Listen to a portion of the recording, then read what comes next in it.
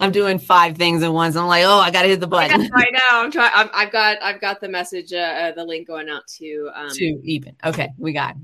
All right, cool. Hey, everybody. Hi. We're live. Happy We're live. We're going to give everybody a few seconds, moments to get in here. Say hi if you're in here and you're in the comment section. Go ahead and say hello. We have some guests in our green room. If you guys need to speak with us just like within the confines of what's going on in the green room, you can hit that private chat button. That's there for you guys to chit chat. But you won't be able to hear each other until you're actually on the screen. So if you're here in the comment sections, they haven't given us any numbers yet. So let us know that you're here. This is the Cannabis Closet podcast with Canna Queen and MJ today. I'm going to go ahead and read our disclaimer and then, yeah. What's up? Did you get kicked off of Facebook again, or you just enjoy us more on YouTube?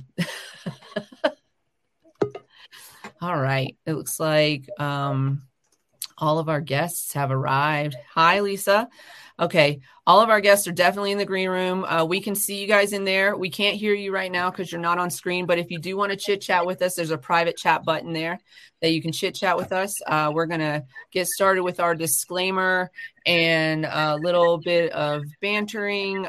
We do have a guest host today from Missouri. It's going to help us out, kind of guide us in the right direction as far as like the best questions that Missourians want to know. Did I say that right? Is that correct, Missourians?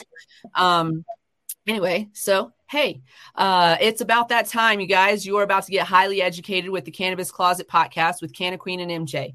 This is an adult content show with no limitations on subject, language, or actions. Opinions, views, and expressions may or may not be that of the hosts, their subsidiaries, and their guests. If you aren't sure, don't worry, we'll tell you. And if you're still not sure, you can take a good look at our faces. That'll probably clue you in. It's time to get this session started. So thanks for rolling up and showing up, and I hope you enjoyed the show. Here we are. Woo, woo, woo. Okay. So we do have a guest host today from Missouri. She's going to help guide us with some of the questions that people from Missouri are going to have about our subject matter today. So I'm just going to go ahead and bring her on in and introduce her.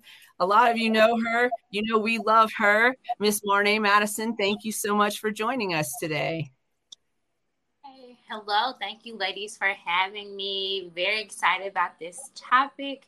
Very pivotal information that needs to be discussed today. Yeah, absolutely. And we have some amazing guests on today that are really well versed in what's going on in Missouri. So today for our audience, we are going to get into what's going on with legalization in Missouri.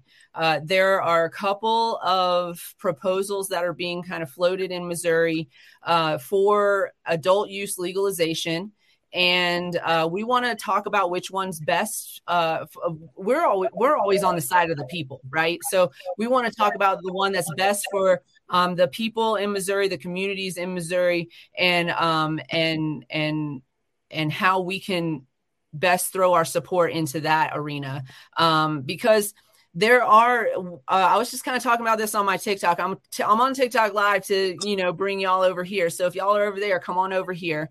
It's solo.to/Cannabis Closet 420 to find our links. We're on Twitch, YouTube, and Facebook Live right now. One of the things that's happened with legalization in other states is that it's come through with some really poor legalization proposals, and the citizens said, absolutely not. We're not going to do it that way. And so then they failed, and everybody's like, oh man, Ohio didn't pass. Well, Ohio didn't pass the first time because their regulations and their legalization included language that would have made it very easy to monopolize Ohio in their programs. And so the citizens were like, absolutely not. You can't. We want to work. We want to do it too. We want to be in on it too. And so they had to go through it again, and they legalized the second time when they went through it again. Florida medical legalization is another example of poor proposal regulations, poor support for the first time around too. And then when they came around the second time, they went ahead and legalized it. You guys are going to have choices. So, yeah, That's going to be awesome. And I'm just jumping the gun here. We have other things to cover before we get into the main topic, but that is what we're going to be talking about today. I'm super excited about it. We want to have these conversations with every state. So you were talking to someone earlier that said Ohio. We haven't spoken to anyone in Ohio, but we have this information, so Florida, same thing is we everywhere discussions with, get everybody involved. So if you're in Missouri today and you're listening to the show, really pay attention to what our guests have to say, because this is going to affect you and your community and your ability to own a business and your ability to purchase and all of these things. It affects you greatly. So we brought Marnay here to talk more about it because she is in the community and in the cannabis scene in Missouri, in Oklahoma as well. You have your clinic that runs in Illinois as well as Missouri. You have a lot of things going on. Yeah. Yes. Thank you for shedding light on my series of cannabis businesses. So yes, we are an awesome telehealth clinic in 3 states now: Illinois, Missouri, and Oklahoma. But most importantly, being the executive director of the nonprofit now, which is a cannabis advocacy group, and we're focusing on expungement as well as education in the cannabis industry. So it's been really awesome working with the community in this particular space. So it's definitely been gratifying. So most importantly, having this role, being able to guide and educate the patients and consumers on verbiage and legislation and proposed, initiative petitions, and what that means with their particular roles in the community, right? Because we all individually need something, and everyone isn't going to, find the verbiage that is 100% for them across the board. But so being able to, come to a cohesive agreement with the community and people in the community to make an educated decision on what we should back is very important. So thank you, ladies, and thanks to the Cannabis Podcast for providing the platform for all of us to speak about it, for sure. You know how much we love Missouri. It's like our second home. So we talk on this show, we talk about Colorado and Missouri the absolute most. I would say Missouri even sometimes more than Colorado. Sometimes more. Yeah. So let's just jump right into our show notes. Let's take our moment in Black history and women's history real quick, and then we'll introduce our guests. Yes. So I have 2 people I want to focus on today. Sister Rosetta Tharpe. She was an American singer and guitarist. So in the 1930s and 40s, she transcended gospel into the mainstream. She used electric guitar, was the first to use heavy distortion with electric guitar, and was the predecessor in the rise of the electric blues. So her influence on music and again, transcending those lines between gospel into mainstream and not having she started as a gospel singer, but she would go into the nightclubs and play her music in the intent to bring light to the darkness. And so Sister Rosetta Tharpe, look her up. She's amazing music and amazing woman. So and then I also wanted to highlight Sidney Poitier. He was, he passed away in January at the age of 94, and he was one of the first. He was the first Black actor to win or to get an Oscar, and it was an honorary Oscar, and that was in 2002. But he was. 1964. Okay. I was 2002 was Halle Berry and Denzel Washington won their Academy or their Best Actor roles or awards, and that's down here in the article. He was the first Black man to win an Academy Award as Best Actor for his role in Lilies of the Field. What I was looking up, or what also made me look into just him and more, was actually I think some TikTok influencer or something I saw that he actually influenced his physique, his character, changed the way that Black cartoons were drawn, the way that Black cartoons were depicted, characters in comics. So because the European, Eastern, everything Asian influence, they drew from American art, and it was awful. And so Sidney Poitier, actually, they changed the way that they depicted Black cartoon characters after seeing him on screen. Mm-hmm. That's awesome. And I couldn't representation matters. I couldn't find it again, like the specifics of it, in here, but it just, some more noteworthy things. He was knighted by Queen Elizabeth in 1974. Barack Obama awarded him the Presidential Medal of Freedom in 2009. Again, he just paved the way for and only took roles that avoided stereotype and was in favor of progressive characters that projected the goodness, dignity, and decency he epitomized. So that's from the Cleveland.com article, and just really, again, some more amazing points to read about him. If you are not, that man was also beautiful his whole life. Like yes. His whole life, he was beautiful. Like, I never saw any depiction of him not being beautiful. Mm-hmm. I mean, just even like as he grew older, he just gorgeous, a gorgeous human being. So absolutely. That's amazing. Awesome. Well, let's get right into it. Let's bring in our guests. I've been talking, I'm going to bring this guest in first because we've been talking about trying to get him on the show forever. We have lots to talk to him about. This is not going to be the last time you're going to see his face. So let's bring in Ethan Thampy. Hey. Hi, how are you? I'm fantastic. How are you? Thanks for joining us. Of course. Thank you for having me. Can you introduce yourself to our audience? Tell us a little bit about yourself.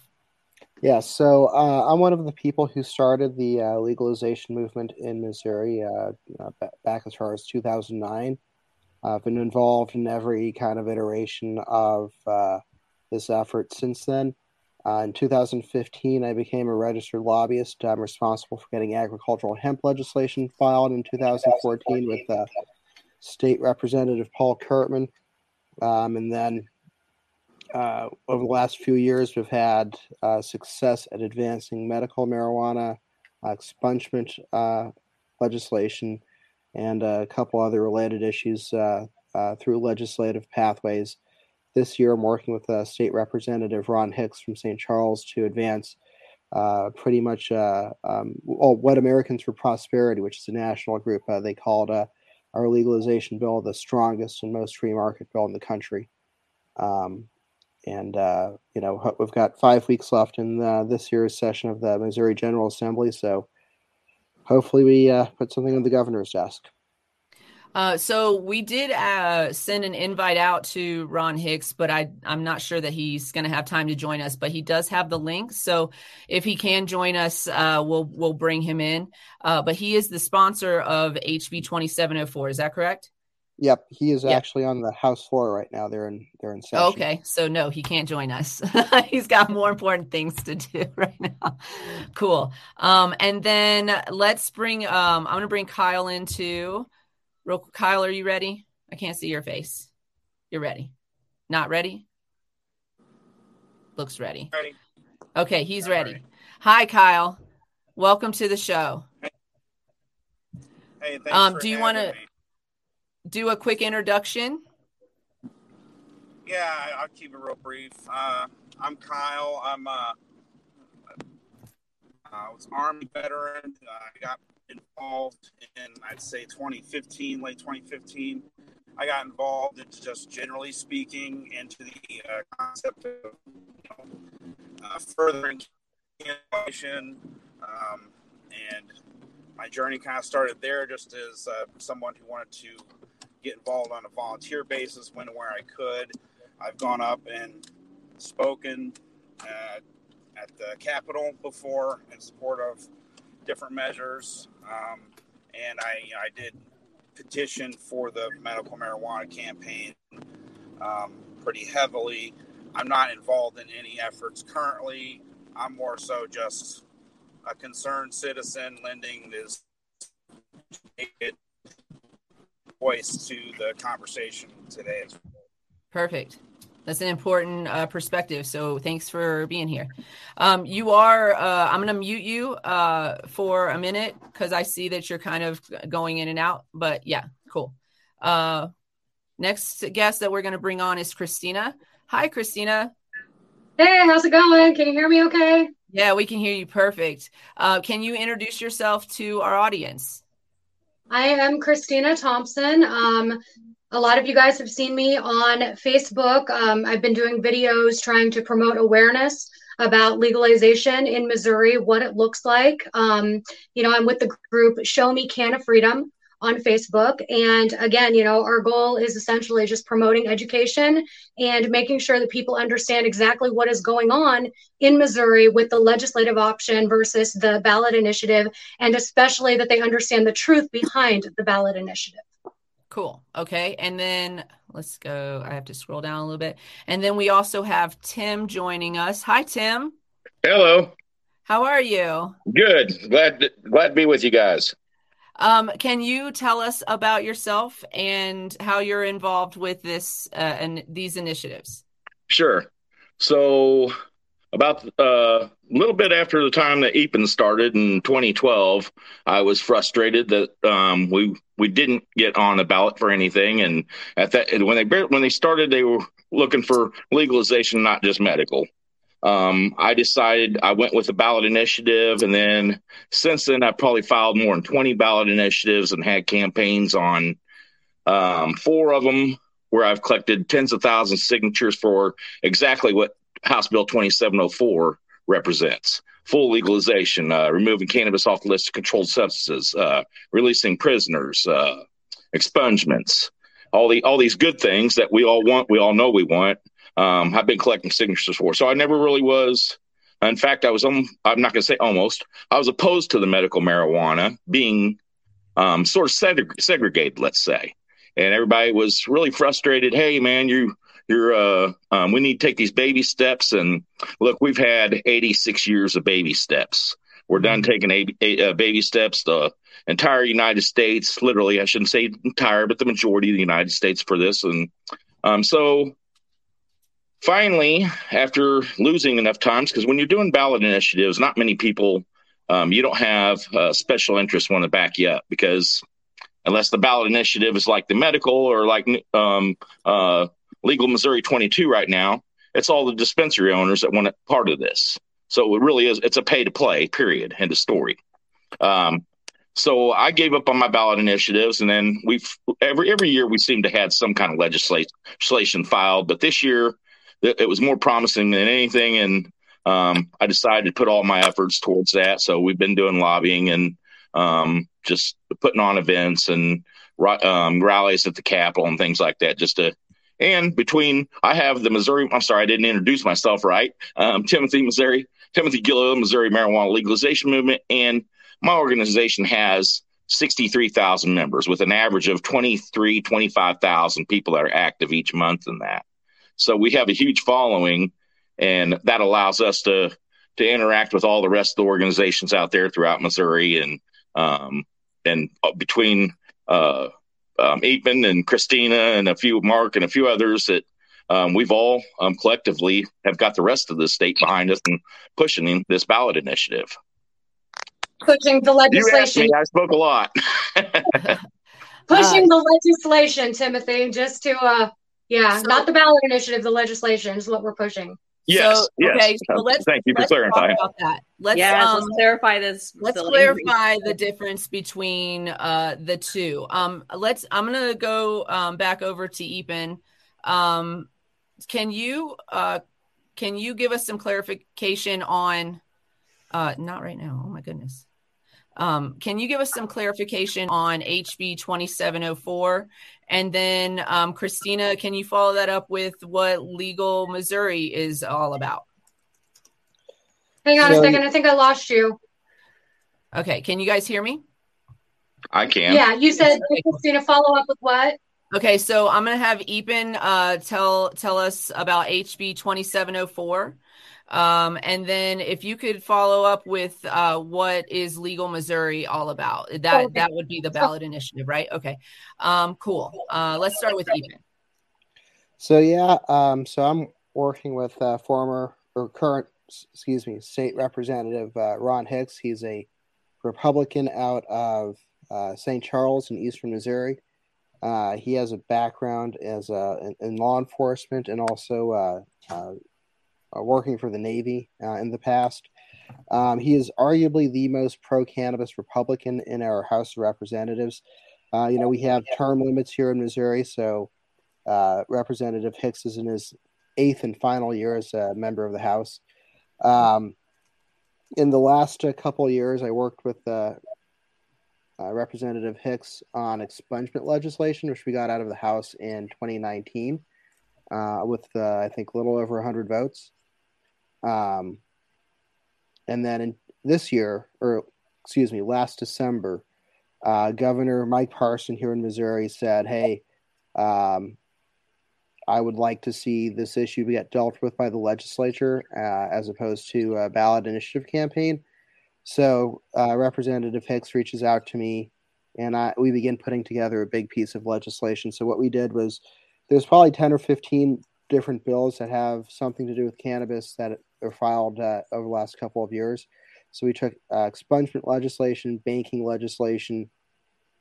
There's a bill that was filed that said the aroma of cannabis can't be used as a probable cause for a warrantless search. There was legislation on labeling. There's been a couple bills on just outright legalization. So we took every good piece of legislation, kind of tweaked them a little bit, and put them into one big package. So we have a very comprehensive piece of legislation. The big idea that we wanted to promote was we don't come from a perspective that believes that the market should be controlled or essentially planned by the government. So we oppose the idea of license caps. And that's really been the big controversy over the issue here in the state of Missouri is the license caps that were implemented with the medical marijuana program that was established by ballot initiative. So Representative Hicks he filed a bill that has no artificial barriers to entry. And that was important, not just in terms of we want Missouri to be a state that protects opportunity for entrepreneurs and innovators, but I'd also point out that in his opening statement presenting the bill in a committee hearing a couple of weeks ago, Representative Hicks made particular mention that when you restrict the number of licenses and keep people out of the market, oftentimes you sometimes by design in some of these other states, but certainly by effect, you keep entire groups of people out of the market, and that's particularly true of our Black and minority communities. So that's been a very particular focus. I believe in the state of Missouri, there's probably like 2 Black-owned marijuana businesses, and one of them's owned by an out-of-state group. And we had 2,300 odd applications in the medical marijuana licensing program, and 85% of them got rejected. So there's thousands of people in Missouri, and we're a big state. We're an agricultural state. We have a lot of ability to craft an agricultural product and get it to a global market. And right now, Missouri's missing out on that. So we have a good bill. We're kind of in process right now. We had a couple of hiccups in a committee hearing last week, but nothing that we can't deal with, and it's, I think we have the support that we need to get that we need from the lawmakers to get this to the governor's desk. But the trick in the legislature is really navigating the process. And like I mentioned, we only have about 5 weeks left. So we gotta make some things happen. And I gotta say, we've had tremendous support and outpouring from grassroots Missourians. This is something I think the people of Missouri want, or showing that they want. So Very grateful to Tim and Christina for their work to inspire and mobilize ordinary Missourians on these issues. Awesome. That was a great and very detailed explanation of what that bill is going to look like. So what is, Christina, what is the difference between that and what's going on with Legal Missouri, which is the ballot initiative? Okay, so just to be abundantly clear, one of the biggest differences between a piece of legislation and a ballot initiative is the interaction that we need from voters. So a ballot initiative requires signatures, and then it will ultimately go on the ballot in November if it gets enough signatures. Whereas a piece of legislation, it does not actually get voted for. If citizens want to make their voices heard, instead of doing it in, at the ballot box, they do it by contacting their legislators right now. So that is a huge difference. I just want to make sure that I clarify that right off the bat, because we've had a lot of people asking, how do we support HB2704, the Cannabis Freedom Act? Many people do still believe that it's something they will have to vote for, but that is not the case. If you want it to happen, you need to call your legislators right now, especially your senators, and let them know that this is something that you want. So there are so many differences between the Cannabis Freedom Act and Legal Missouri 2022. It's kind of difficult to figure out where to start. I would say that the most important thing about it, in my opinion, is the expungement provision. Legal Missouri 2022 has been attempting to promote their ballot initiative as a great way for people to get expungement, but that is not actually accurate.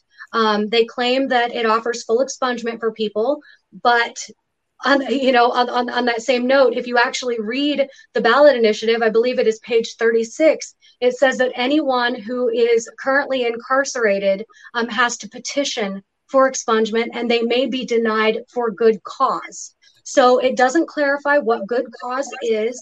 Again, Legal Missouri 2022 has been promoting this initiative as especially having automatic expungement that you don't need to petition for. But, like I said, page 36 says otherwise. So the Cannabis Freedom Act, on the other hand, says that anyone who has been convicted of a nonviolent cannabis-only crime is eligible for expungement. There's no, crazy caveat there. There's no judicial discretion involved. That is huge, to actually offer true expungement to people. It's not right for people to sit in prison, and rot away while the rest of the state, especially, the rich people who are involved in the medical monopoly, are allowed to sell whatever they want. So Legal Missouri 2022, it is a terrible option, in my opinion. I think as well, I've had a lot of people say, well, let's just pass this now, and then we'll go back and we'll change it later. And that's not how a constitutional amendment works. Yeah, I don't think that's a good idea. I was just talking about this earlier. You guys just let it go and come back to it and do it right, because it is so much harder to change what you have on the books than it is to put it on the book. Like once it's in there, it will be much harder to change those laws. So it's important to do what's right in the beginning.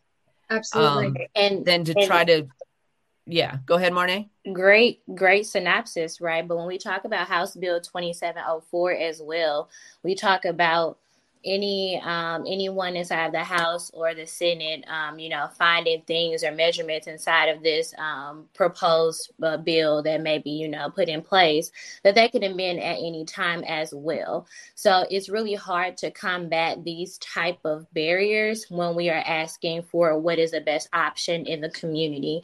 So if anyone can shed light a little bit on how that works. Once a House bill is voted in, as far as the cannabis legislation, how easy is it for someone who does not honestly care about the bill? How easy is it for them to come back in next session and manipulate things that we wanted inside of the industry? That's a great question.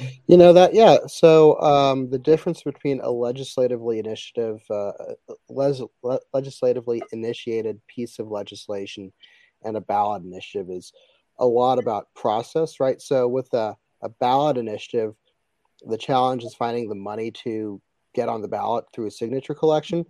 And what you do is you have a special interest group that comes up with the language, and they don't have to take input from anybody. So the danger there is that you're presenting voters with a kind of a take it or leave it scenario.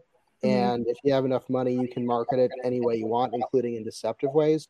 So that's what we've already seen in my state is the ballot initiative process being manipulated in deceptive ways.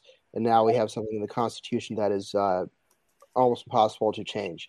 So the difference in what happens in the Missouri General Assembly is that every 2 years, every 4 years, we elect lawmakers who represent different districts in different areas of the state, and they all get together every year and they come up with ideas. Some of them are crazy ideas, some of them are great ideas, and they debate them out and they vote them, right? So you have the chance for mischief in both areas, and we've kind of seen that. I've seen that my entire career in the legislature. But I would say that one of the things that has given us a lot of, I think, momentum is the fact that, this year is my 8th year in Jefferson City. So a lot of the people who I met when I started working in the Capitol are now, in their 4th term as a representative or in their 2nd term as a state senator. And so we've had a history and kind of had the opportunity to build institutional knowledge and kind of watch, what's happened over 8 years, or in some cases a couple more. So with plus, the process in the General Assembly is designed to encourage and solicit input. So as opposed to a ballot initiative where if you're not giving the guys money and they don't like you, they don't have to listen to you at all. But in the Missouri legislature, every single citizen of the state has a right to be there, has the right to be treated with respect, has a right to provide supportive or adversarial input. And you don't always get what you want, but typically you get something that helps move the state forward in important ways. And let me give a great example that was just mentioned in a op-ed in the St. Louis Post-Dispatch by my friend, former Judge Chris Kelly. But if you think about a similar prohibition, which is alcohol, roughly 90 years ago, we ended the federal prohibition on alcohol, and the state of Missouri legalized alcohol. Every single year since alcohol was legal in the state of Missouri, there's been some kind of tweak to our alcohol regulation and some kind of tweak to, how the state regulates and controls alcohol, right? And my friend Judge Kelly pointed out, look, cannabis is something that some parts of society really understand it, really know a lot about it, but most of society doesn't. So there's this whole process of education, and we can't expect to get, this whole puzzle right, up front, especially when, you're presenting the voters with a kind of a take it or leave it, ballot initiative scenario. You really have to have the flexibility to come back next year, 2 years from now, 10 years from now and say, okay, this kind of made sense, or at least there's consensus on this part of it, of this idea, when we did it, but now we realize it doesn't make sense. So how can we fix it? How can we make it better? So, like I said, politics, all human politics is in some ways inherently corrupt. But I also believe that our system, is designed to have checks and balances, and ultimately, I think there's, and Tim and Christina can probably tell you this better than I can, but on this issue, the eyes of the citizens of Missouri are really locked on Jefferson City. A lot of people really want to get this right. And so one of the things that we've been able to leverage to kind of maintain pressure on lawmakers is that, yeah, there are some lawmakers who are probably corrupt, who probably want to screw us over, who probably hate the idea that we're trying to advance. But because we have so much support from ordinary Missourians who vote, some of those people are getting put on notice. Hey, you're trying to mess around with this legislation for political gain to advance your own career. Well, good luck with that, because we'll see you in November. Yeah, and Marnie, I'd like to add on that, because if I understand correctly, your concern or your question is based on, where the accountability will be, and what kind of changes can be made to this, a constitutional amendment versus legislation. Is that correct? For sure. Yes. Yeah. Okay. So just to clarify on this, so the Legal Missouri 2022 initiative, it puts DHSS in complete control of what rules are promulgated under, for this program. So under the legislative option, you have, obviously our lawmakers serve as oversight, and our lawmakers are accountable to the voters. Whereas with the ballot initiative option, yes, it is written into the Constitution, which means whatever is written is what we're stuck with. But on that same note, DHSS, without any kind of accountability really, or any kind of oversight, has broad discretion to make whatever rules they want. And a perfect example of this is that they have decided that under the medical program, everyone is allowed to buy 6 clones per year. Without any feedback, from actual medical patients, they have arbitrarily decided that they've made a rule that says that people are allowed to buy 6 clones per year. I have no idea where I got that number. Yeah, per year, which doesn't make any sense to me because, you would think that it would be at least 6 clones every 3 months at the very least. Just based on growing schedules and flowering and all that other great stuff. But this is an example of something that was not written into the Constitution. Exactly. The Constitution doesn't put a limit on how many clones we can technically have, to my knowledge anyway. That amendment doesn't.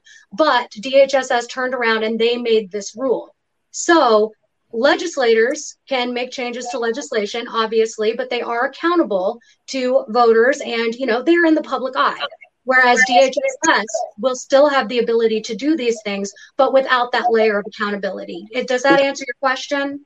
No, so it definitely, I just wanted you to explain that to the audience. So okay. Being someone who actually has put in verbiage inside Yes. HB2704, very familiar with the process. But what I want to explain is the reality and truth with the patients and consumers and the community in the industry about how this actually works. So honestly speaking, we can't 1000% guarantee that anything that we either vote for as a ballot initiative or support our political officials in creating would be something that we, the people and the voters, will be able to call our own and at no point sleep at night hoping that no one wakes up to attack our program, right? I think the biggest part that's been left out of this whole entire conversation is in the bill removing cannabis off the drug schedule. So no longer making it illegal, I think would be the main point here. And that's actually honest, great conversation to start, Tim, which is something I think we spoke about on a previous episode about cannabis, just around the board on federal legalization. We do not support it being something that should be, controlled by the feds or the DEA. And if we remove that from the schedule controlled list, then we totally alleviate this conversation, right? Is that something that is possible in Missouri, Tim? Can you kind of give us a little more information about how we could set that infrastructure up here? Yeah, so I've been on both sides of this. Again, so I collected signatures for ballot initiatives. And when I said that I was opposed to the medical, it wasn't because I'm opposed to, I don't want people to take it wrong that I was opposed to medical patients. When this is being formed in my organization for 4 years, I warned people that this is a monopoly because full control was put in the Department of Health and Senior Services, who is still currently under an FBI investigation. This was set up with a cap on the amount of people that were able to participate. 60 grow facilities in the state. One person can own 5 of those. If there's ever been a monopoly in any state, Missouri, you're looking at it. Yeah, but remember, they changed that in the legal mo. So it's no longer just one person owning 5. Now it's one entity can own up to 10% of the total number of licenses that are available. Right. And when we put this at the Capitol, the only people that were opposed to it, so when we were in committee testifying, we had 100 people there, hundreds of people there, 100 that got to testify in favor of. The only opposition, the only people that opposed the ballot initiative, or that were for the 2704 for the bill, the only people that were opposed to it was the people that already had a piece of the pie of the monopoly, of the medical monopoly. And and that's why I decided to work a different angle at this, and along with many others. And you're stuck again. There's always some kind of problem to both sides of it. But the legislative way, when it's stuck in the sole hands of the Department of Health and Senior Services, who were given full authority to make whatever changes they wanted, that was very, very damaging to the medical. And you are absolutely correct on everything that you stated, and we really appreciate you, giving us a different perspective with you being hands-on inside of the ramifications of everything. That's amazing. I see we do have a question from Lisa Hamlin, which Lisa Hamlin is a very awesome person inside of our Missouri community. Thank you. She's the reason that most of two of you are here. I already knew the other 2, but she recommended all of you as guests. And I was like, yes, absolutely. So thank you, Lisa. Thank you, Lisa. Right on. And her question is, and I am totally for this, it says, is there any way that we can go to the ag department to run the program instead of DHSS, which in certain states, depending on how they have, opted in their program, there are different departments that run their medical or recreational infrastructure. I am all for seeing if, our agricultural department is, able to take on this responsibility and treat this as if we are talking about hemp, right? Because this is the same species. So I do believe that if we actually utilize this plant and this crop for what it should have initially been, we talk about so much with industrial hemp and everything else. If we create this awesome, agricultural initiative, right, that also ties into the industry, we're able to talk about tax rebate for eco-friendly packaging. First 3 years you use this industrial biomass, we are then creating help inside of what some people call craft growers or micro businesses, right? Because my community is very important to me. So when we talk about what those conversations are inside of legalization or the recreational initiative, we are leaving a large group of people out, even in this conversation. That's one of my craft growers is the top priority for me. Yes, for myself and the people that I believe that I represent with my organization is for craft growers. I love it, Tim. That's awesome. We saw, that great program roll out in a lot of other markets. If we, focus on that verbiage, we create an awesome platform for residents like ourselves to partner, and have healthy relationships with people that may potentially be multi-state operators, right? Because we're not saying that, you shouldn't be successful, but we are saying success should look like inclusion and not predatory barriers or exclusion. Yeah, that's actually an excellent point, and one that, personally for me, I've been trying to raise a lot of awareness about in regards to Legal Missouri 2022 and the equity provisions. They have, that's another thing they've been using to promote their initiative, is that it creates micro businesses which are supposed to give disabled veterans who have a service-related disability, people who are from underprivileged communities, disinvested communities, just this particular group of people an opportunity to enter the market. But what they fail to mention is that these micro businesses are not allowed to do business with full-size facilities. Yep. So this means, and this is contained within the definitions of the initiative. So it's not necessarily outright spelled out. It's something you actually have to read it to find out. And according to the definitions, full-sized facilities are allowed to do business with other full-size facilities. Micro businesses are allowed to do business with other micro businesses, and there's no overlap. So that means a micro dispensary that wants to get started is going to have to wait for a micro cultivator to have product available before they can even stock their shelves. And overall, with the time frame, the delay in the time frame that we're looking at for getting started, for a micro business to even be able to apply, we're looking at, a delay of almost 2 years for these micro businesses to be able to enter the market. Once they do enter the market, because they're not allowed to buy stock from full-size facilities, that limits the amount of stock that they can get, because micro cultivators, they're limited to 250 plants. So ultimately it creates this horrible system of segregation within the market that prevents any of these social equity applicants from being able to succeed. It limits profitability.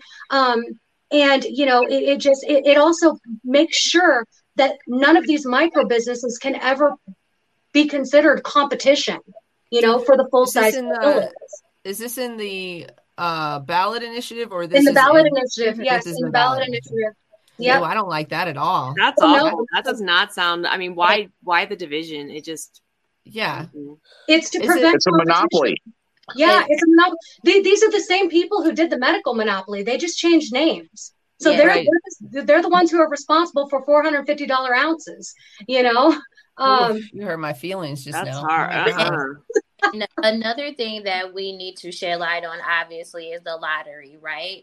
So with them being grandfathered in and then saying, well, the general population deserves this lottery, we once again eliminate the percentage of minority licenses, because we're not able to track the percentage and the participation of those demographics of people. And if we correlate that to what happened in the medical program, we talk about transportation licenses. That is the majority of Black-owned licenses in the state of Missouri, which has been the least focused and the least, support given inside of the rollout or the infrastructure. So now most of those companies that have won licenses and did not have a transportation license have been able to transport their own product internally because of the lack of an infrastructure and transportation. So it's just across the board, something that the particular group of people that we have known to be one organization and now Legal Missouri 2022 have made it very clear that they want to control the market. Absolutely. And using this platform and so many others, that to keep controlling the market. Let's be clear, to keep controlling the market. It is the exact same people. Yep. This is the same problem I have with a lot of social, I'm putting in quotes, I'm sorry I have to, but the social equity programs that in a lot of states. This is a problem that I have. The social equity program looks like, hey, you can run a business in the cannabis industry. Come join us in the cannabis industry. Yes. But what it's really doing is segregating the workforce, right? It's oh, well, you can't run a dispensary. You get to be the janitor. Security. We'll let you get to be the janitor. Yeah, there you go. Know what I'm saying? Yeah, exactly. We'll let you be the driver. You could drive it. But you can't grow it. That's the biggest are you kidding me right now?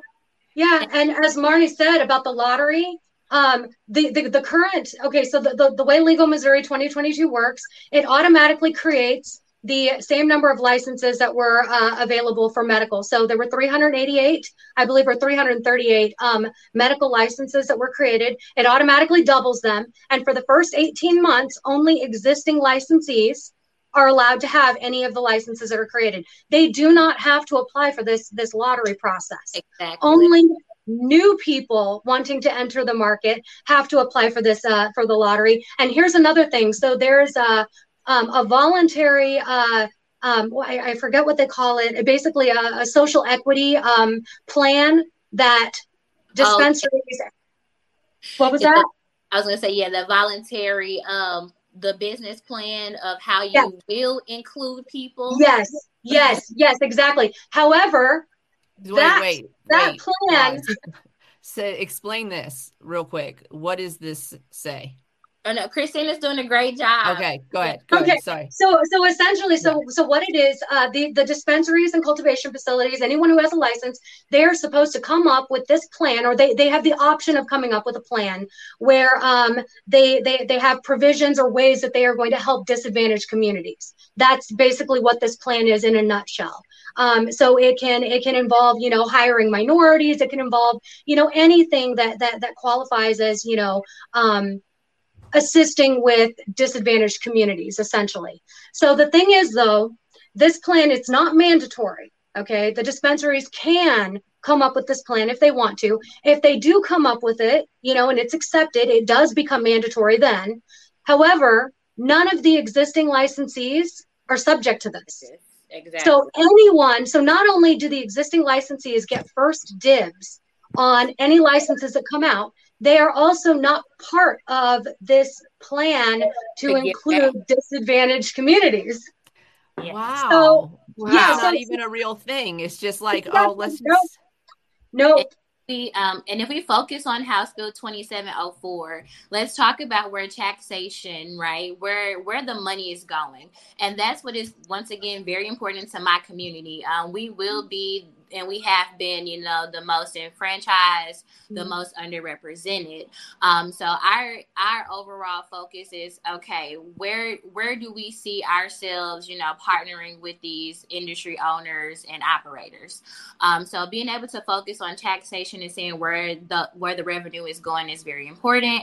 I support the programs that House Bill 2704 have implemented to help the entire minority community, right? So we talk about a large group of, Blacks, Hispanics, and Asianic groupings of people who deserve to be represented, and knowing that there will be, grants put in place for small businesses that, meet specific economic distress zip codes, but most importantly, making sure that we use that verbiage not to an advantage to, manipulate the community, but to actually allocate these funds for the minority community to have, a proper advantage and to be successful. So can anyone talk about some of the programs that are inside of House Bill 2704 that would be great, for the community in regards to taxation? So let me take that on briefly, and let me kind of say that we had a very unusual thing happen when we introduced our bill, which is that in most states you see lawmakers saying, 5%, how about 7%, how about 10%, so they keep wanting more taxes. In Missouri, we actually had the opposite debate. So we started with no higher of a tax rate than 12%. And I think the committee that we went through in the House actually brought that down to about around 4 or 5%. And the idea was look at. Actually, let me tell you kind of a funny joke. So a few years ago, I was talking to a political consultant of mine who was in the California cannabis space, right? And he consulted to U.S. senators who wanted to look to this industry for support. And he calls me up one day and he's like, "Hey man, how do you turn a California liberal into a conservative?" Answer: tax your weed at 40%. Yeah. That's a reality because you have high taxes on it. Like you create space for extra legal market opportunities, right? Why should I go to Illinois and pay 35% taxation rate when I can go to Oklahoma and buy something off the street for $500 a pound, no taxes, right? So Missouri actually had I think a very sensible approach to the taxation question, and we had a lot of I think actually besides, so there's going to be 2 or 3 points of debate when this bill gets to the full House. The licensing issue is, I think, one of them. And I'm very optimistic about that because we have a very libertarian, conservative majority, I think, in Missouri that is opposed to government control of the market. So I'm happy with that. I think one of the other really interesting debates is that we've had multiple, relatively powerful lawmakers step up and say, hey, it's a shell game to say, okay, we're going to say we're going to send 2% to the sheriff's fund and 3% to the teachers and a percentage point to this program or that program. We should just be sending all this money, all the taxation revenue, to general revenue, because we have a budget process that on an annual basis allocates where the state's tax revenue goes, right? So there's actually this kind of like undercurrent of a very sensible, good governance question, which is, look, I can send 5% of this tax on this product to this program, but that just means next year in the budget, I'm going to say, okay, well, this program has all this funding, so we don't need to allocate anything because I already have this tax revenue. So I'm going to, so it's really a shell game. And it just makes more sense from certain perspectives to have just allocate money to general revenue and let the ordinary budgeting process take care of that. And I think I wanted to finish up here by talking about, we kind of ran into some turbulence in our committee hearing. Our opposition, which is the industry lobbyists, they tried to get, and they almost got a license cap that was a strict cap that was essentially the medical marijuana licensees in the industry right now would be basically control all the recreational markets. But thanks to other lawmakers in the committee, we were able to catch that. And first off, we prevented that strict cap from being put on in committee, right? We worked with Ashley Bland Manlove. She's a Democrat state representative from Kansas City. She's also the chair of the Missouri Legislative Black Caucus. Well, she caught what the chairman was trying to do with this industry lobbyist and said, first off, you can't, if you're going to drop a 20-page amendment on this bill with no one else having seen it, that was written the night before this hearing. Well, first off, that's not happening. Second off, we're going to at least double the number of licenses that you're proposing. Number three, if there is going to be a license cap, then for her community and minority communities around the state, if you're going to put a restriction on what the market looks like, you at least have an obligation to ensure that those communities have an opportunity to compete. So she stuck a loan program in there that allowed for minority and women-owned businesses in the industry to get state loans, right? Now, like I said, we kind of ran into some other issues in that committee with some lawmakers put on the bill, but that was a committee of 10 people. We're about to have a very public debate in front of a full House of Representatives with 163 different individuals. So those dynamics look a lot different. But I think that there is a understanding that, look, either we're going to allow the market to function without government central planning, or if we're going to have some kind of restriction on some aspects of the market, you have to have some kind of acknowledgement that these programs, if you create a barrier to entry of any kind, you got to at least give some communities that have been held back in the past, you have to give them a way to compete. I would like to touch on how that affected the medical and the taxes. real quick, and I'll just throw this in here. So what happened was there was 822 lawsuits that the Department of Health and Senior Services is still having to fight. Mm-hmm. And all the money that was this taxes that were to go to the veterans. The veterans have not went, right? They've got something, but they got half of it. Yeah. Ethan, do you know the numbers on how much the veterans did not get? How much has the Department of Health and Senior Service spent on lawsuits? Is what? Right, and what kind of hoops do you have to jump through to get anything?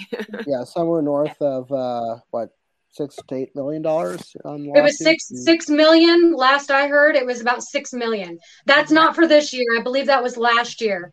Correct. $6 million. And it's going to keep going. Exactly. Yeah. And that's another thing that we should focus on, is the same way that California started this social equity program, right? And they took so much money from applicants that they knew they weren't going to give a chance to, just to gain millions of more dollars. Wow. We just saw this in Illinois as well. So, Ethan, you made a great point, but I just wanted to kind of double back and just kind of clarify that we shouldn't say that, well, since you're going to make these barriers, then you owe someone, a better opportunity. When you alleviate barriers to begin with, because when we talk about Representative Ron Hicks creating this bill, right? We talk about him stating that he took this from Oklahoma's cannabis program. And not saying that he took this from, but he, correlated this and compared this infrastructure a lot to the Oklahoma program, where we all see this open market of free licenses and leaving the people up to, running the program, but also being the ones that have the opportunity to, apply for these licenses without any of those barriers. So being able to pay $2,500, not have to provide or show any capitalization requirements is, a win for people, from my community and like myself. So how do we and that's where I am. How do we create language where we don't have to spend days creating programs to help people that we have excluded? So of course we are very happy to have House Bill 2704. But how can we as a state, do better? Because right now we don't really know if we're going to pass a recreational initiative or House bill, right? Go ahead. I'm going to tell you something right off the bat. I think, I'm just so proud and so inspired that, Representative Hicks and Representative Manlove and other lawmakers have really stood up on this issue, right? Because there is a strong belief in the General Assembly that what happened with the medical marijuana program was wrong. You've had lawmakers, very conservative lawmakers and very liberal lawmakers, both stand up and say, we're on the same page. This program was created wrong. It created a lot of exclusions. So I think there's a broad bipartisan agreement on this.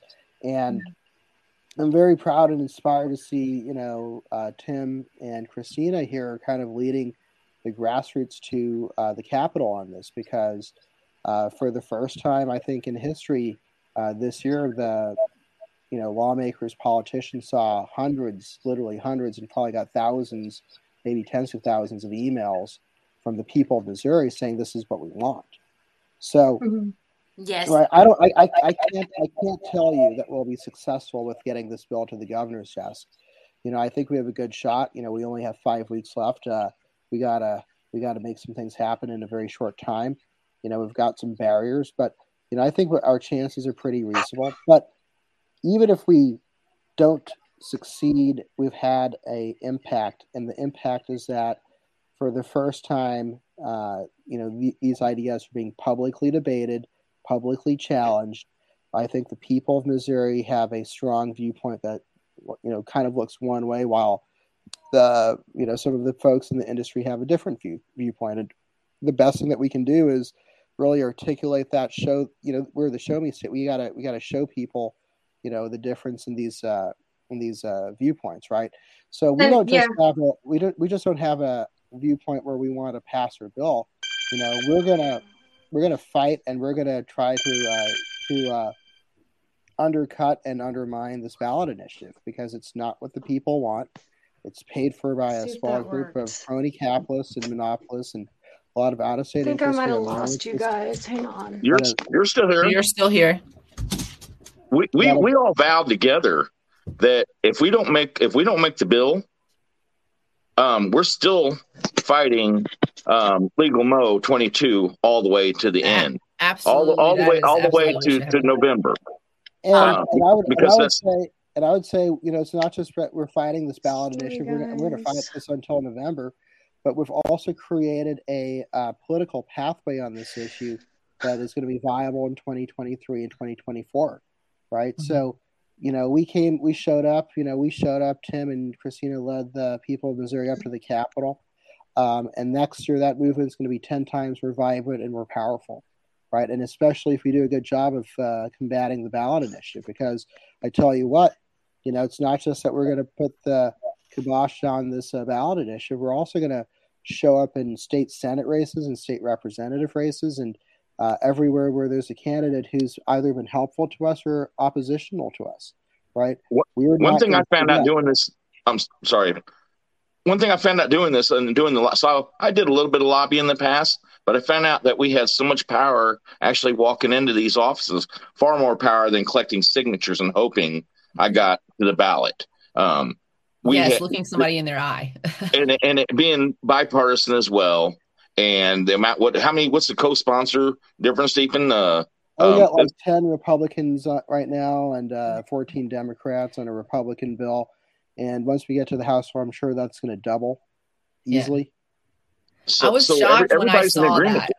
And this has never happened in any state in the United States. Has it ever been brought up to remove cannabis off the controlled substance list? That's true. Never. And to make it to the House floor, that speaks volumes. Whether the bill ends up passing or not, we've made it further than any state in the United States has so far. Right. To the ultimate goal. That's the goal that we all want together. Right. I agree with you. Even first of all, this is one of the reasons I love Missouri. I love Missouri because of the grassroots efforts in Missouri. This is main reason why I fell in love with Missouri. I come out there so often. I keep coming back because I just love it there so much because of that, because there is a cannabis community and not everybody loves everybody else, but y'all work together. We all finally come together. Yeah, exactly. And that's what I really love about Missouri. It's one of the first things I noticed is before dispensaries, the underground cultivators became caregivers immediately. Like, we're going to provide this medicine because we have a legal right to this medicine, and now it's legal here. Right. But the thing is, we're actually still seeing that happening because of the insane cost at dispensaries. One of the biggest problems, is medical patients cannot afford their medicine right now under this monopoly. It should cost people about $1,600 a month just for their 4-ounce limit. That nobody can afford that. It's not right. No. And so you're seeing the community come together, behind the scenes. And I feel like, unfortunately in 2018, our legislators refused to listen to us when we said that we wanted this. They refused to listen to us in 2018. We ultimately ended up with this medical monopoly. So now they have the opportunity to get it right. And what we're trying to do now is impress upon our legislators how much we want this. And, it seems like they are actually listening this time. That to me was the most striking part about getting involved in the legislative process, is that the people that I spoke with were receptive to what I had to say. They may not have agreed, but they were receptive. They see more of their constituents taken apart. So without their constituents, their campaign contributions do nothing. Right. And that's what's been great about this is they actually see their constituents making a difference, and and how they might or might not get elected. I gotta point out real quick. Sorry. Did you say you also have to roll out? Is that what you were saying as well? No, Are we losing? Okay, you're good. Okay. I think Marnay, you have to go to another appointment. Yes. So thank you so much for being a co-host today. You added a perspective that we absolutely needed. There are questions that you were asking that we didn't even know to ask. So we really appreciate your voice here. Thank you. You're welcome back here anytime. As always, we love you. Yes. Thank you. It was so nice talking to you. Tim and Christine and Ethan, I will definitely talk to you all very, very soon. Yes, please do. Appreciate all your hard work in the state. Thank you for all that you do. Talk to you guys soon. Thank you, Marnay. Bye, real quick, we'll take this quick moment. I'll be real quick about it. We're going to take a quick sponsor break, and we are the sponsors. So this show is sponsored every day and always by Queen Kitty Seltzer. Queen Kitty Seltzer is 10 milligrams of CBD. There's no THC, no sugar. It's vegan because it's water. And also free of vegans. There's no vegans in here. No vegans in there. No vegans in here. Available for wholesale. Look for us at where is the thing? I can't find the banner. Solo.to/Queen Kitty Seltzers, where you can find all of our information and reach out to us.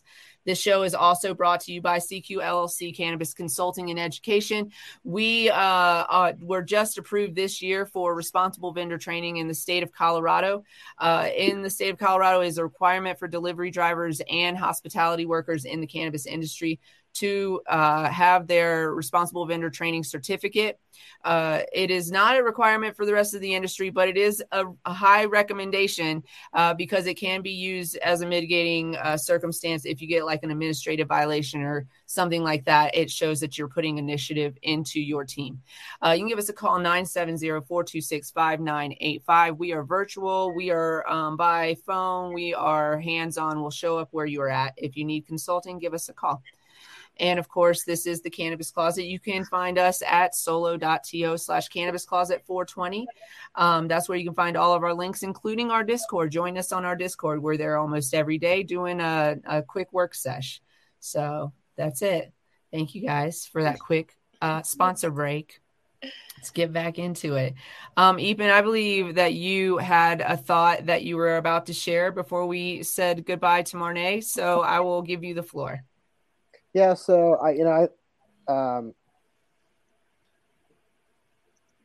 always kind of think about historically how alcohol prohibition started and ended, and I think one of the things that we're seeing right now is, it's not just we're seeing a broad and very diverse group of people of ordinary Missourians, voters coming up to the Capitol and being advocates for themselves, their communities. I mean, we have an incredibly diverse state. I mean, we got the Boot Heel, which is the true South. You got, Germans and Italians in St. Louis, Kansas City, and kind of that swath of the state. You got the Ozarks, which are, it's its own cultural world. We've had a lot of this has been led by veterans and veterans advocates. But one of the things I think I'm really seeing this year that is having a impact that I'm not sure is quite being understood yet, but we're seeing more women step up as advocates than ever before. And if you think about, if you think about how, so like in alcohol prohibition, not too many people remember alcohol prohibition was started as a women's movement. The temperance movement was a women's movement because American women got tired and pissed off that their husbands, fathers, sons, brothers were all drunks. That's just the reality, right? And then, a couple of decades later, alcohol prohibition was ended. It was a women's movement that ended it because we figured out the only thing worse than alcohol was the violence created by the prohibition of alcohol. And, you had things like the mafia, you had Al Capone and his gang, the Valentine's Day massacre, which shocked the conscience of the country, right? Because people were literally killing themselves over beer and whiskey and whatnot. That hadn't happened, 30 years prior to that, when you had legal alcohol. So, the movement to legalize alcohol was a women's movement again, because women didn't want to see their husbands, brothers, fathers, sons, die for booze, right? So I strongly believe that that's the kind of mentality and presence that we need to, get this done. And I think that's something I've seen more this year than any other year since I've been an advocate. Is, like last week we had this, 50-year-old, conservative, mother, who's got her own, consulting business, where she, goes to, medical patients' house and bakes edibles for them, right? And she's coming up to talk to her very conservative, state senator, who's like, she sat there, listened for 15 minutes and said, "Hey, you just blew my mind," Yeah. Yeah, I know, like whenever, because I had started off helping, more from the background. I just recently decided to come out, and become a public voice regarding this. And one of the big reasons that I decided to do that ultimately was because I feel that women's voices are severely underrepresented in this conversation. We have a lot to add. We sit back, and watch how things are unfolding. And, we have a right to speak up. And I think that there's still a lot of stigma, especially with mothers. I've had a lot of mothers reach out to me privately because they don't feel that they can publicly get involved. They're concerned that even though it's socially acceptable to say mommy needs wine, it is not socially acceptable to say mommy needs a joint, and that is extremely unfair. And that's something, that the Cannabis Freedom Act provides is protections, just 100% across the board. Parents, people who are on probation or parole, their right to use cannabis is protected under the Cannabis Freedom Act. Under Legal Missouri 2022, you have to follow whatever rules are set forth in, their initiative. But the Cannabis Freedom Act provides across the board protections for people like that, and for women especially who have suffered, the loss of children, the children are taken away from them because of cannabis use. This is something that we have a right to speak into. We need to stand up. We need to make our voices heard about this, and to let people know this stigma, this unfair reefer madness idea. It's time for that to end. So here's a question. Here's a question about that particular the bill. The House legislation is if the state. So it would, just to be clear for our audience, if Missouri takes it off of Schedule 1, it's off of Schedule 1 in Missouri. Okay. Yes, it's just on the state level. Missouri. The rest of y'all need to hassle the president of the United States to sign the legislation into law. This is all on a state level and only on a state level. We cannot do anything on the federal level, unfortunately. All cannabis state programs are only legal in those states. So my question on expungement is when we I know that Epen, we've talked about this. We just want to really prepare for this show to have this conversation about expungement. But when we have had a conversation about expungement previously, one of the hindrances with the programs that are in place now that are out there trying to help people get out of jail. One of the hindrances is that the people serving time are impossible to find, because there's not like a list where you can find these individuals. There has to be like a family interaction in order to help find the individual in this facility that they're in and start the paperwork and start the whole process and routine, getting them an attorney, all that stuff. So with the House bill, how are you circumventing that issue? Or is it not an actual issue, but something that the government can like get around that issue somehow or whatever? Like, how is that? Well, I mean, that is probably one of the harder parts of this because, like you said, not all records, even in the state, are digitized. Right. We have different circuit courts that all use different procedures for maintaining records, and then you have the Department of Corrections. I think the Department of Corrections does actually have a handle on the population it incarcerates right now that are solely due to cannabis offenses. I know that there have been lawmakers that have inquired specifically about that. We're working with the governor's office to attempt or to propose a systematic clemency protocol for those individuals who are either have a conviction on their record or are currently incarcerated. And the bill that we've worked on with Representative Hicks calls for automatic offender release once the governor has signed the bill. And so we want to make this as efficient and as systematic as possible. So yeah, I mean, and that's part of the benefit of the process because, although I know a lot about this issue, I don't have the insight of the DOC, director or members of law enforcement who are involved with enforcing these laws. So we have the ability to take input and determine how most efficiently and most reliably to effectuate these ends. And hey, I've got to get going here in a second, but that's quite all right. I know a couple of you have a time schedule.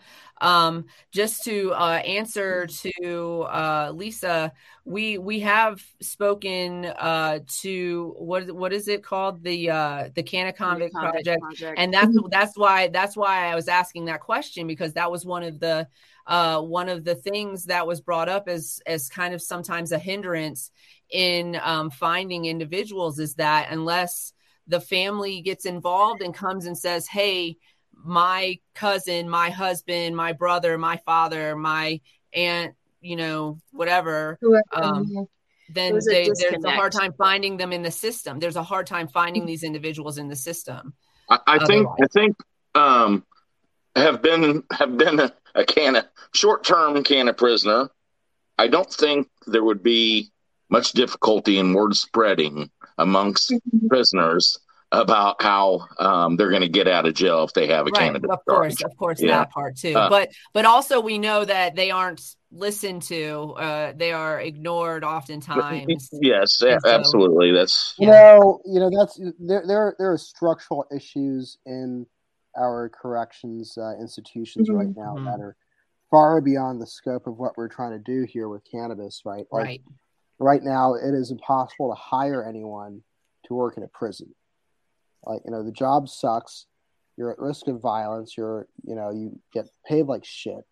Yeah. And so now we have, in the state of Missouri right now, we have prisons where, we have 30% staffing shortages, right? So it is seen as an imperative that we find ways to reduce our prison population. So yeah, I mean, there's a lot of issues that are kind of in the background here, but it's important to understand them and have people at the table providing input on these kind of bills who do understand the larger reality of corrections in our state. Right. I encourage anybody listening to this podcast, it's in Missouri, please get involved. Ethan, before you do leave us, can you tell us how I guess last thoughts from you, how people can maybe get involved and how they can maybe get in touch with you? With the Tim's group, we're kind of trying to do some list building. So I'm going to post a link here in the comments and maybe you can share it. But our political action committee, which is Crossing Paths Political Action Committee, and Tim's group, which is Missouri Marijuana Legalization Movement, we're partnering to kind of create a list of voters and activists all around the state. And we've gotten a ton of responses, but, we always need more people to sign up. And it's really important because, for instance, we have someone who voted against our bill who's running for state senate. I'm not going to talk about that individual right now on the podcast, but if that individual is going to have another opportunity to vote yes on our bill, and if they don't, you can be damn sure I'm going to get every activist I can find in that guy's political district, and we're going to show up in November and tell everyone in his county to say, just say no to this guy. Right. You can share his name now. We're not. We're okay with it.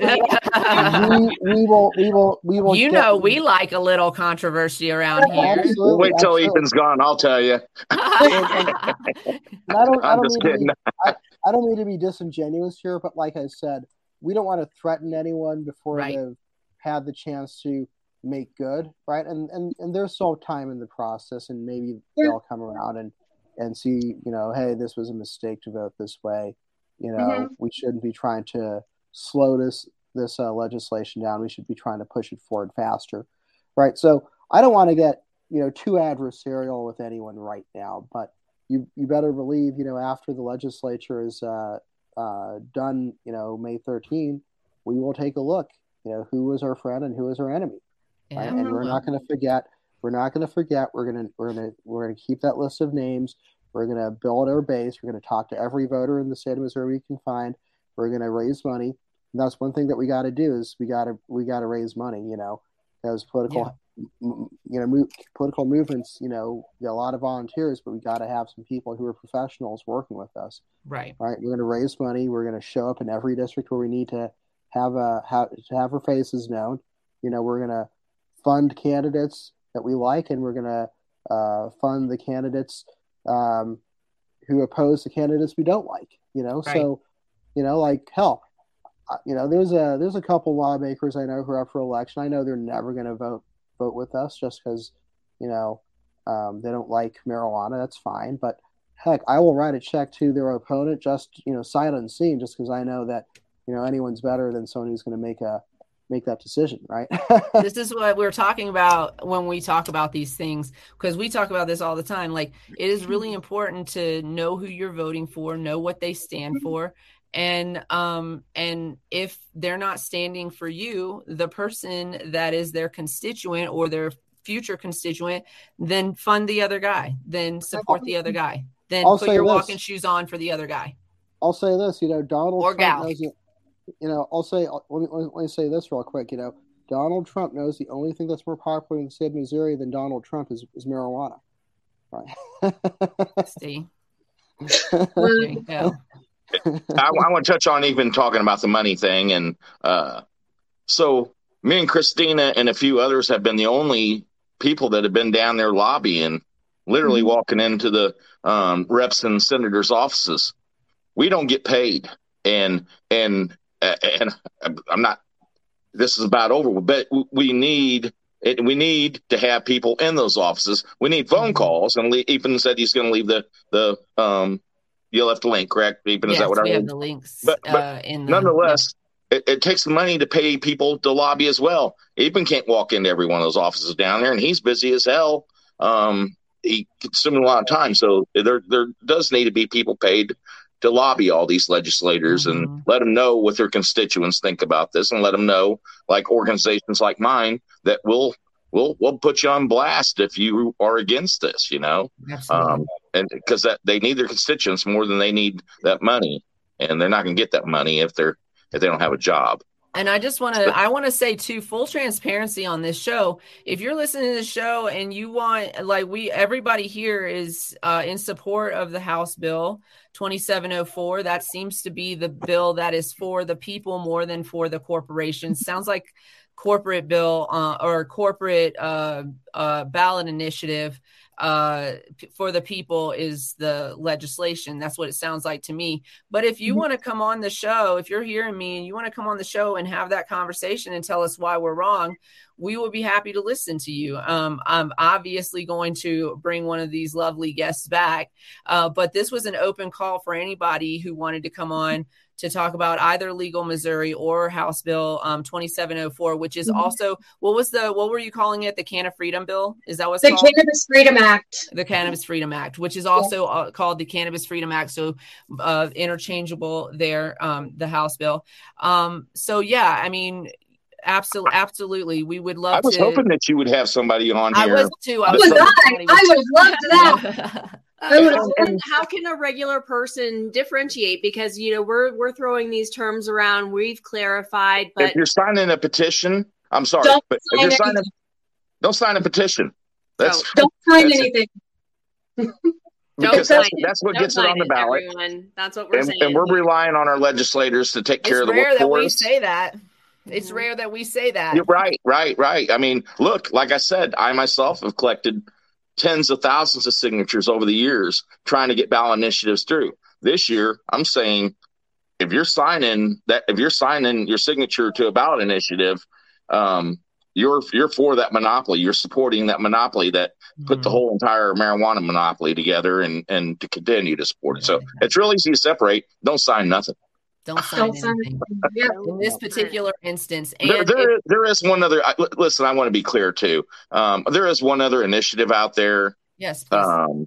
FAM, which they don't have enough things.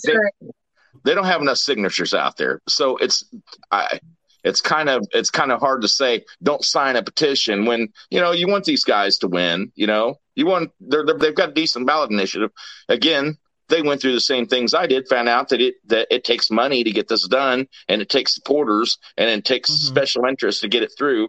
So that's why I've moved from ballot initiatives are bad to let our lawmakers do this. You know, I was up until a few weeks back when I started, well, a couple of months now, in my organization, it was against the rules to mention a politician or a party. That was part of my rules. And it's kind of crazy that this is all changed now that, you know, I don't want to call them lesser two evils, but yeah, you know? No, I feel what you're saying. I was actually quite surprised that this bill was sponsored by a Republican, because oftentimes when we see negative political press about cannabis, it is always coming from a Republican. So I was really happy and surprised. I was actually hoping that Ron Hicks could join us, but hopefully we'll be able to talk to him and maybe get on his schedule and have him on the show to come, you know, chit chat with us a little bit. We'll pressure him to do it. Come on up to Jeff City sometime. Oh, you know, don't invite me to a good time again. We'll have to coordinate. I will get in my car right now and I will be in Missouri. Okay.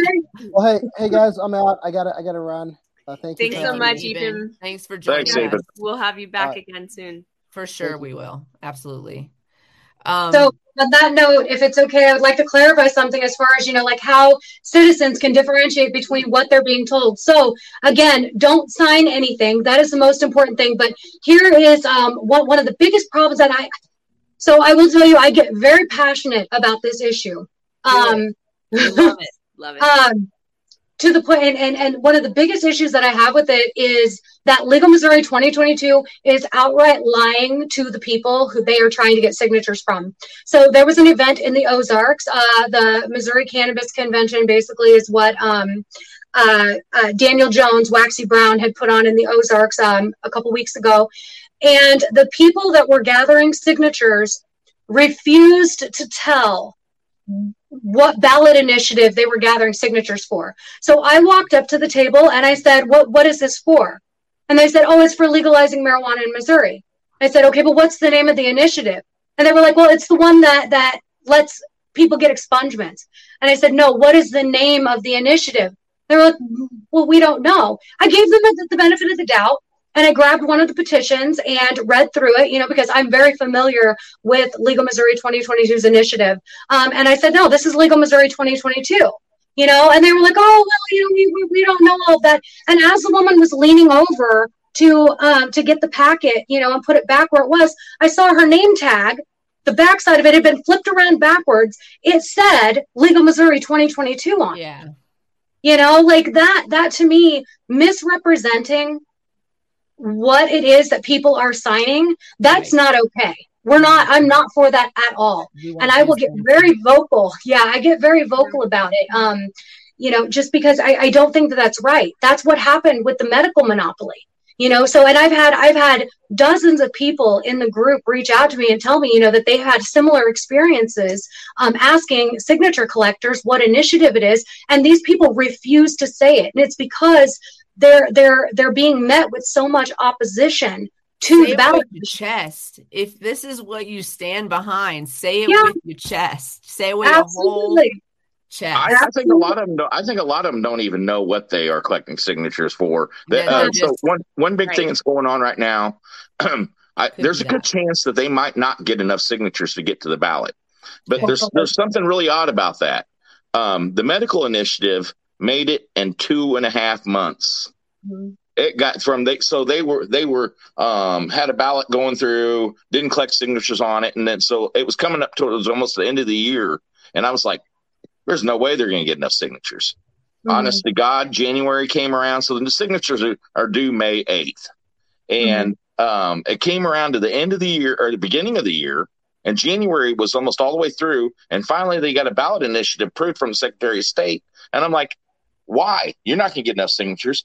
They got enough signatures in just a few months because they had the people standing behind them at the time that didn't know any better. Now they collected, I think, close to $500,000 over the weekend. Yeah, they're paying people $25 an hour and $3 a signature, and giving them free trips to Wally World because why not? Right. Yeah, I mean they're struggling. It's my hope anyway that they are struggling to collect signatures, just because, and it's not that and this is a big distinction that we need to make. A lot of people think that the advocates who are fighting against Legal Missouri 2022 are against legalization, and that is not the case at all. We want legalization, very much so. We just want it done right way. And on the note of expungement, I know that Epan was talking a little bit about that, but Representative Ashley Bland Manlove is working very closely with Representative Hicks. Both of these people are this is a bipartisan, team right here. You have Ashley and you have Ron. They're on opposite sides of the spectrum, you would think, but they have partnered together on this issue because of how important it is.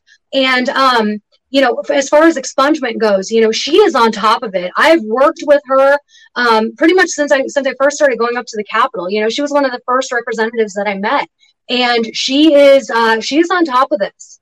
Every single person. I mean, we know that that prohibition has disproportionately affected the minority community, and part of what we are fighting for is equality. We want to see everyone who has been hurt by prohibition made right. We want to see this made whole, so, and if you want to get involved again, to really stress the importance of this, we have the right to get involved. Every single voter in Missouri has the right to speak up, but it's not going to happen if you don't actually do it. I go up to the Capitol. Nobody has to be paid to be able to walk into any one of those offices. All they have to do is go down there to the Capitol and walk into any one of the senators or representatives. It don't have to be their own representative or senator. That's probably the most effective way. But I want everybody to remember, too, does that mean that's what we need to do if we want to speak with Governor Paulus? We got to just go. Yeah, we got to go to his office. Yeah, maybe we do. Well, the governor's office is one little bit harder to get into, but the rest of them, you can just knock on the door and walk on in pretty much. So here's the thing, you guys. Politicians are kind of a different breed of animal, okay? Yeah. So your normal means of talking to other people is not necessarily going to be as effective with a politician. Say your emails, for example, Okay. But showing up or making phone calls or writing a letter and sending it in. Yes. Those are effective means, because let's face it, a lot of them tend to be older than they should be while still in office. And the ones that are not older than they should be still live in a kind of an antiquated place. We've ran into very little resistance of people that were, in fact, I think Christina will agree that I don't think there's anybody that was against the release to prisoners and expungement. Have you ran into that at all, Christina? I haven't myself. Okay, so I have run into a couple of representatives who still seem to think that criminals deserve to be in jail or in prison. These are people. These are definitely people who are still part of the reefer madness era. People who still believe, that people who smoke weed are schizophrenics and, all of that.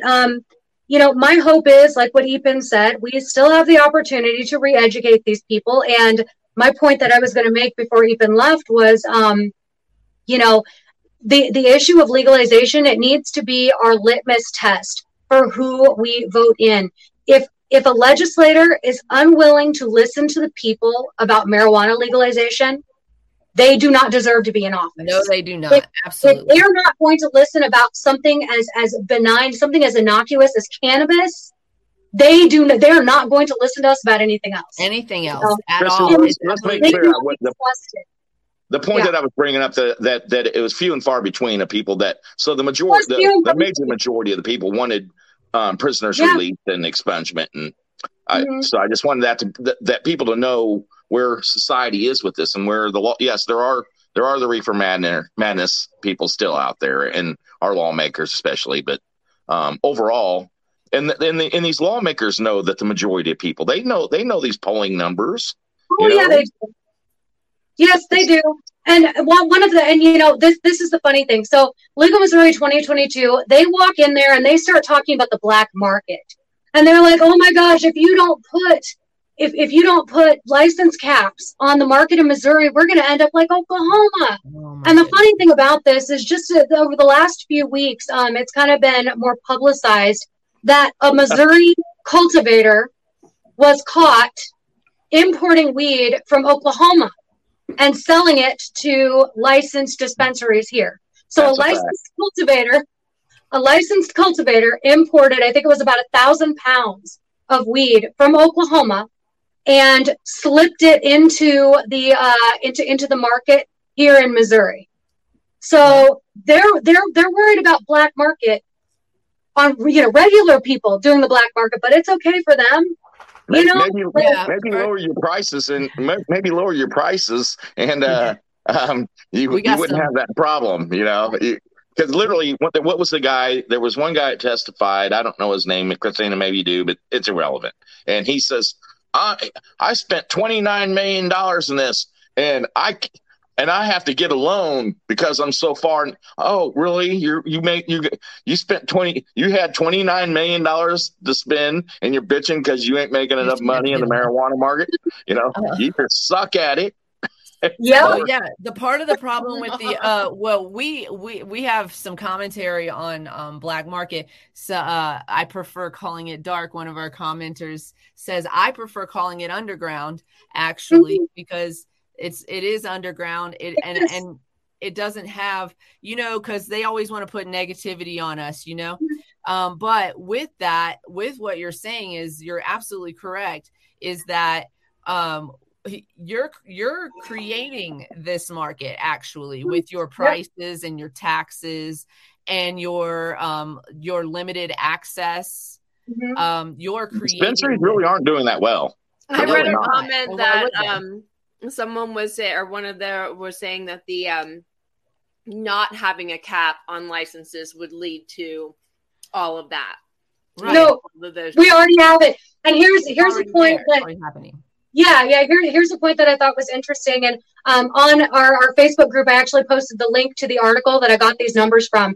But in the first 11 months of 12 months of the program, according to this news article, our program made $113 million. So an ounce of weed is around $400. It averages about $400. If you take $113 million and you divide it by 4 ounces per month, because every patient's allowed to have 4 ounces per month, divide that by $400 per ounce. Ultimately, that $113 million represents about 6,000 patients. Jesus. 6,000 patients times $400 an ounce times 4 times 12, that equals 113 million. Okay, that those 6,000 can like afford, right? If it was like yeah. Okay, so at the time that this article came out, there were 170,000 registered patients in Missouri. So think about the discrepancy that we have there. We are missing an astronomical amount of money. Even if not every patient, if every patient just bought 1 ounce per month, we should have made 831 million. About a little over 800 million. But just Greenway Magazine reported a couple of days ago in their math. What was that? Missouri's $1 million a day right now is what we're making in cannabis. $1 million a day. That was reported by Greenway Magazine, I don't know, about 4 days ago. Okay. So here's the thing, is that the high prices are going to drive the underground market. Those numbers seem a little fudged to me, but I mean, it's probably because people aren't shopping on the regulated market. They can't afford to. Right. And as far as like import, export, I had a question about that. Did they let this operator keep and maintain this imported product?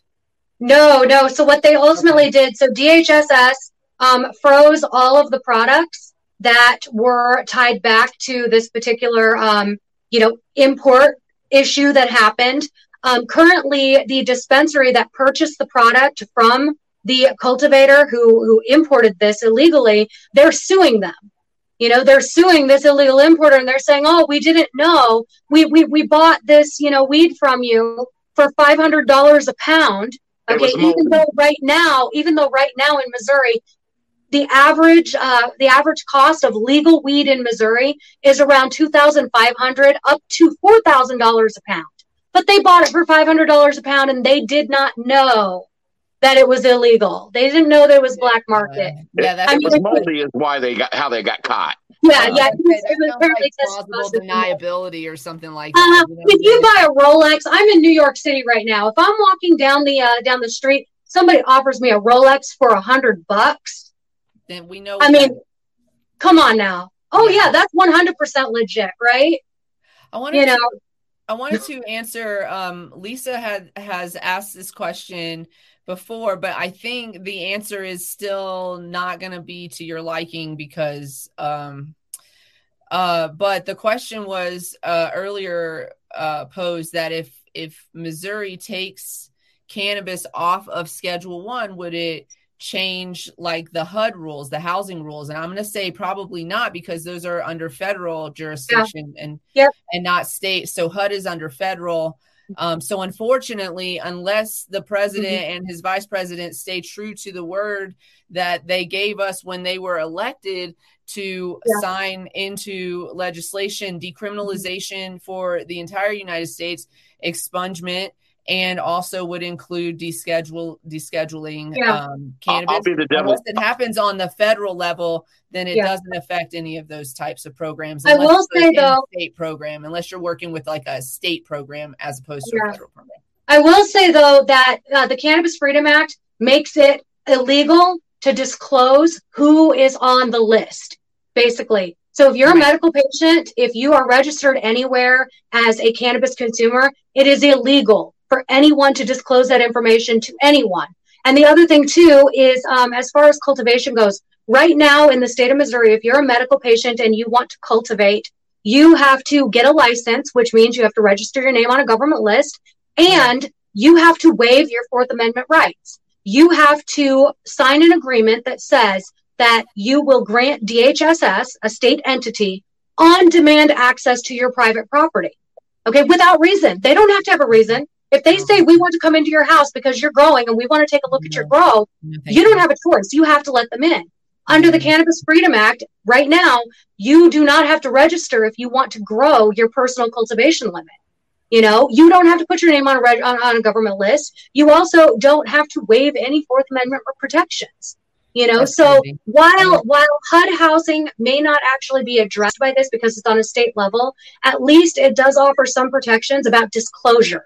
You know, you may be a cannabis consumer, but you're not. No one's going to be able to tell whoever you're applying to, you know, or that's what you are. If that makes sense. That makes, yeah.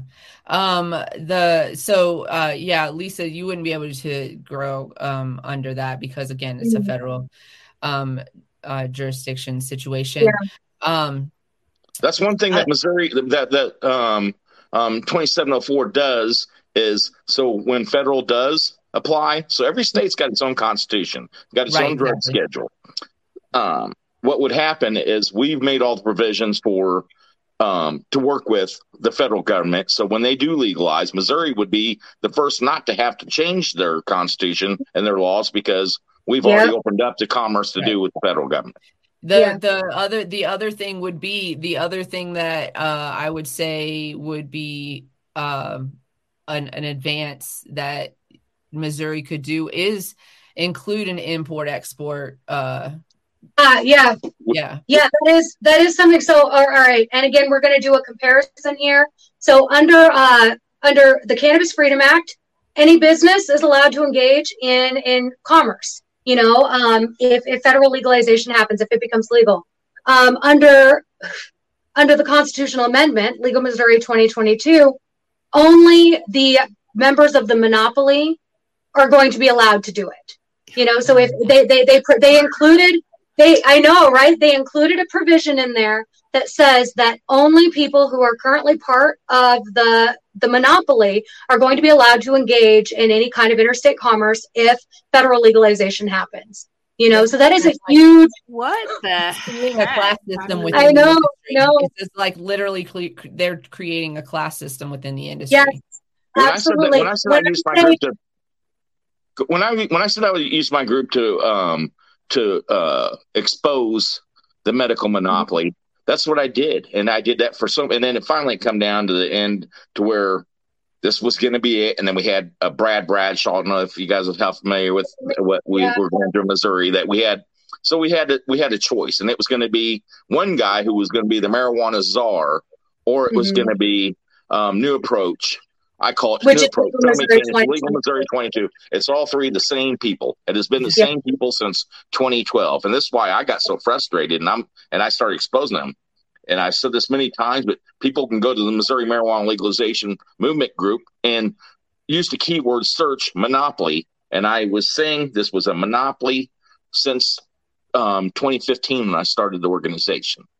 And you can see thousands of times where I said, this is a monopoly, this is a monopoly. Because I've seen the same players doing the same things and reading the rules. And these rules were all written for them. And nobody paid attention to what they were signing and reading and voting for. I voted no against medical.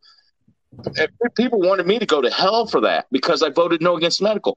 I wanted sensible legalization, real legalization. And so this is what we're talking about too. Like, look at the medical program and how it's been kind of fucked up in Missouri.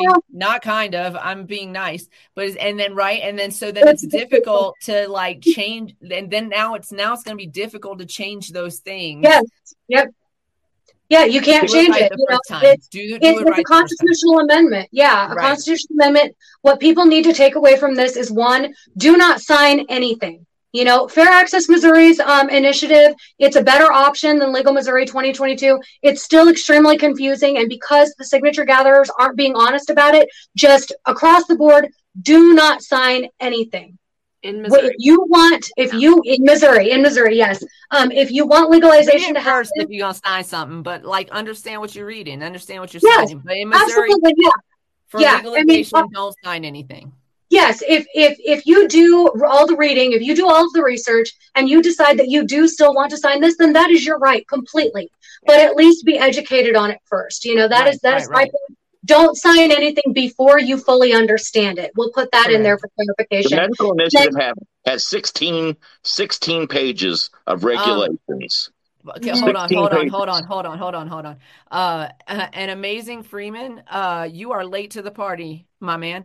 We are an hour and 53 minutes into this conversation, but when you watch it on the playback, it explains all of why she just said what she said. Yeah, absolutely. So, and then, show, my man. Yeah, I also have a brief summary, an easy to read summary pinned in our Facebook group. Show Me Canna Freedom on Facebook. It is a very simple line by line comparison. And here's another important thing to note. A lot of people, whenever the Cannabis Freedom Act or HB2704, when it came out of committee, a lot of people were really upset about the amendments that our opponents managed to try slipping in there. You need to understand these amendments are not permanent. Okay, so right now we are not panicking. We're not freaking out. We knew this was going to be a fight. We need to call our legislators and make sure they know we don't want these amendments in there. So just be aware, it's not permanent. So right now in our group, though, we have this line by line comparison to explain that.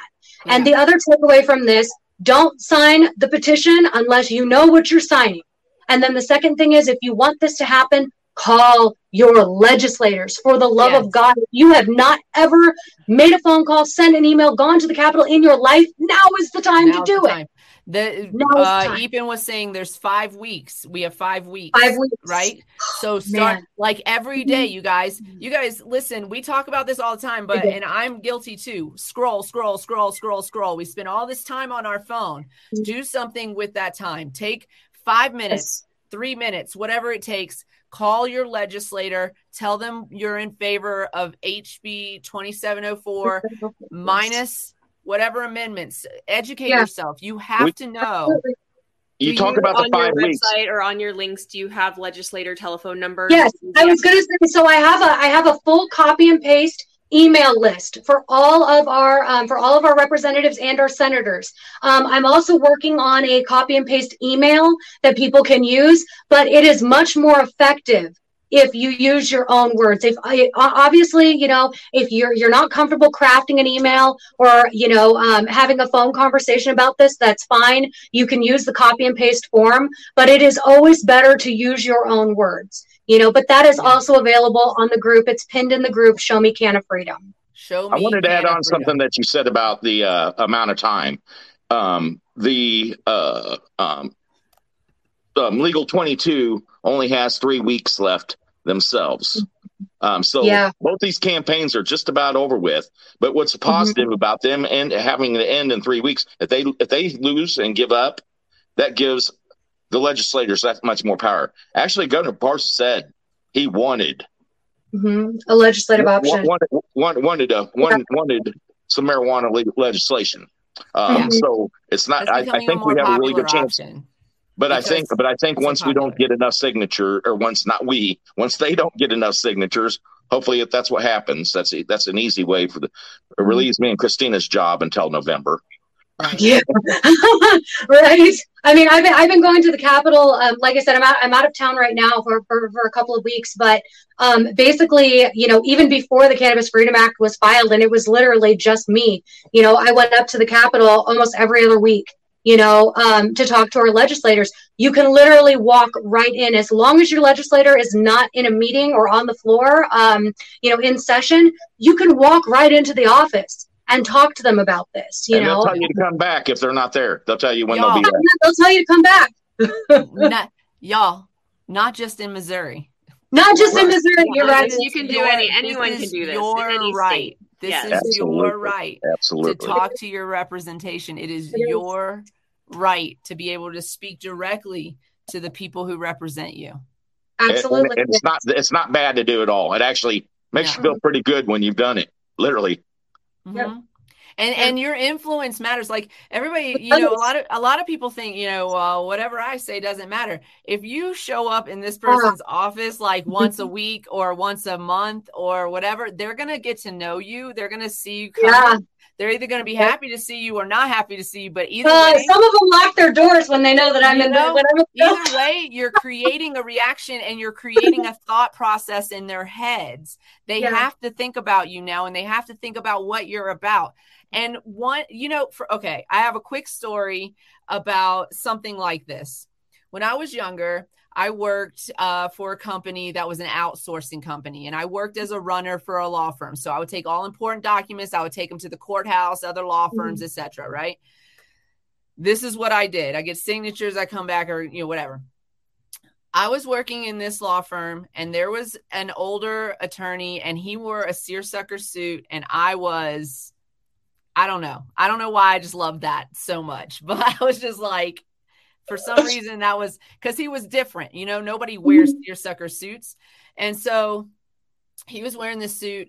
And every morning I would see him in the hallway, and I would say good morning to him. I would say good morning. I would greet him in the morning, and he would not say anything to me. And my coworkers were like, don't bother with him. He doesn't speak to anybody, blah, blah, blah, blah, blah. And one day, after like mornings and mornings and mornings of this, I mean, it was weeks. It was definitely at least weeks of this. One day I said good morning to him, and he said good morning. Wow. So he actually responded. He responded to me. And in a future time, he laughed at a joke I made. So like, you know what I'm saying? It just takes a little bit of persistence.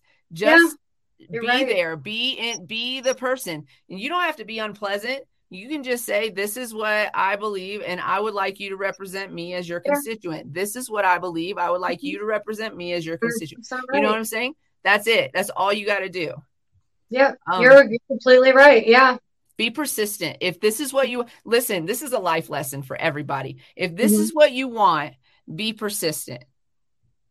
Yep, absolutely. The Tides of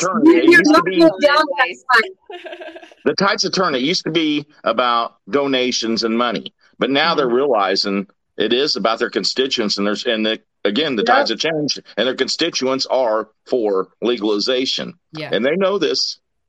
It's an election year. They know we have the ability to basically force their hand this time around because it's an election year. We can actually make this happen, but it does require everyone speaking up. You can't sit back and say, well, I don't have to send an email because, Christina's walking around the Capitol. Yeah. Christina goes once a week, she'll tell them. No. Like I am one person. I have one voice. I need everyone else behind me.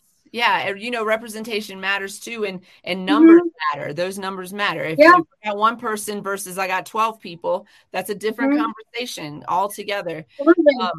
Be a part of the process. If this is what you want, you've got to be a part of the process. You have to be there. Your voice has to be heard. And it's super simple. You can call your representatives. What I wanted to say too about election year, it is an election year. The most important elections, ladies and gentlemen, are coming right now. The most important ones. The national election is not the most important election. The local elections that you have every year in your little county or in your city, those are very, very important because those individuals are directly representing you and what's going on in your city, in your town, and in your state.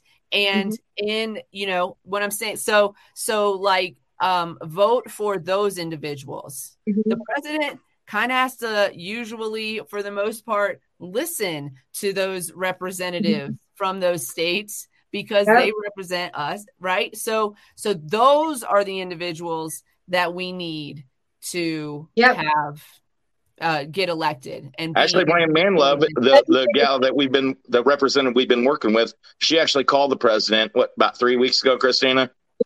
Yep.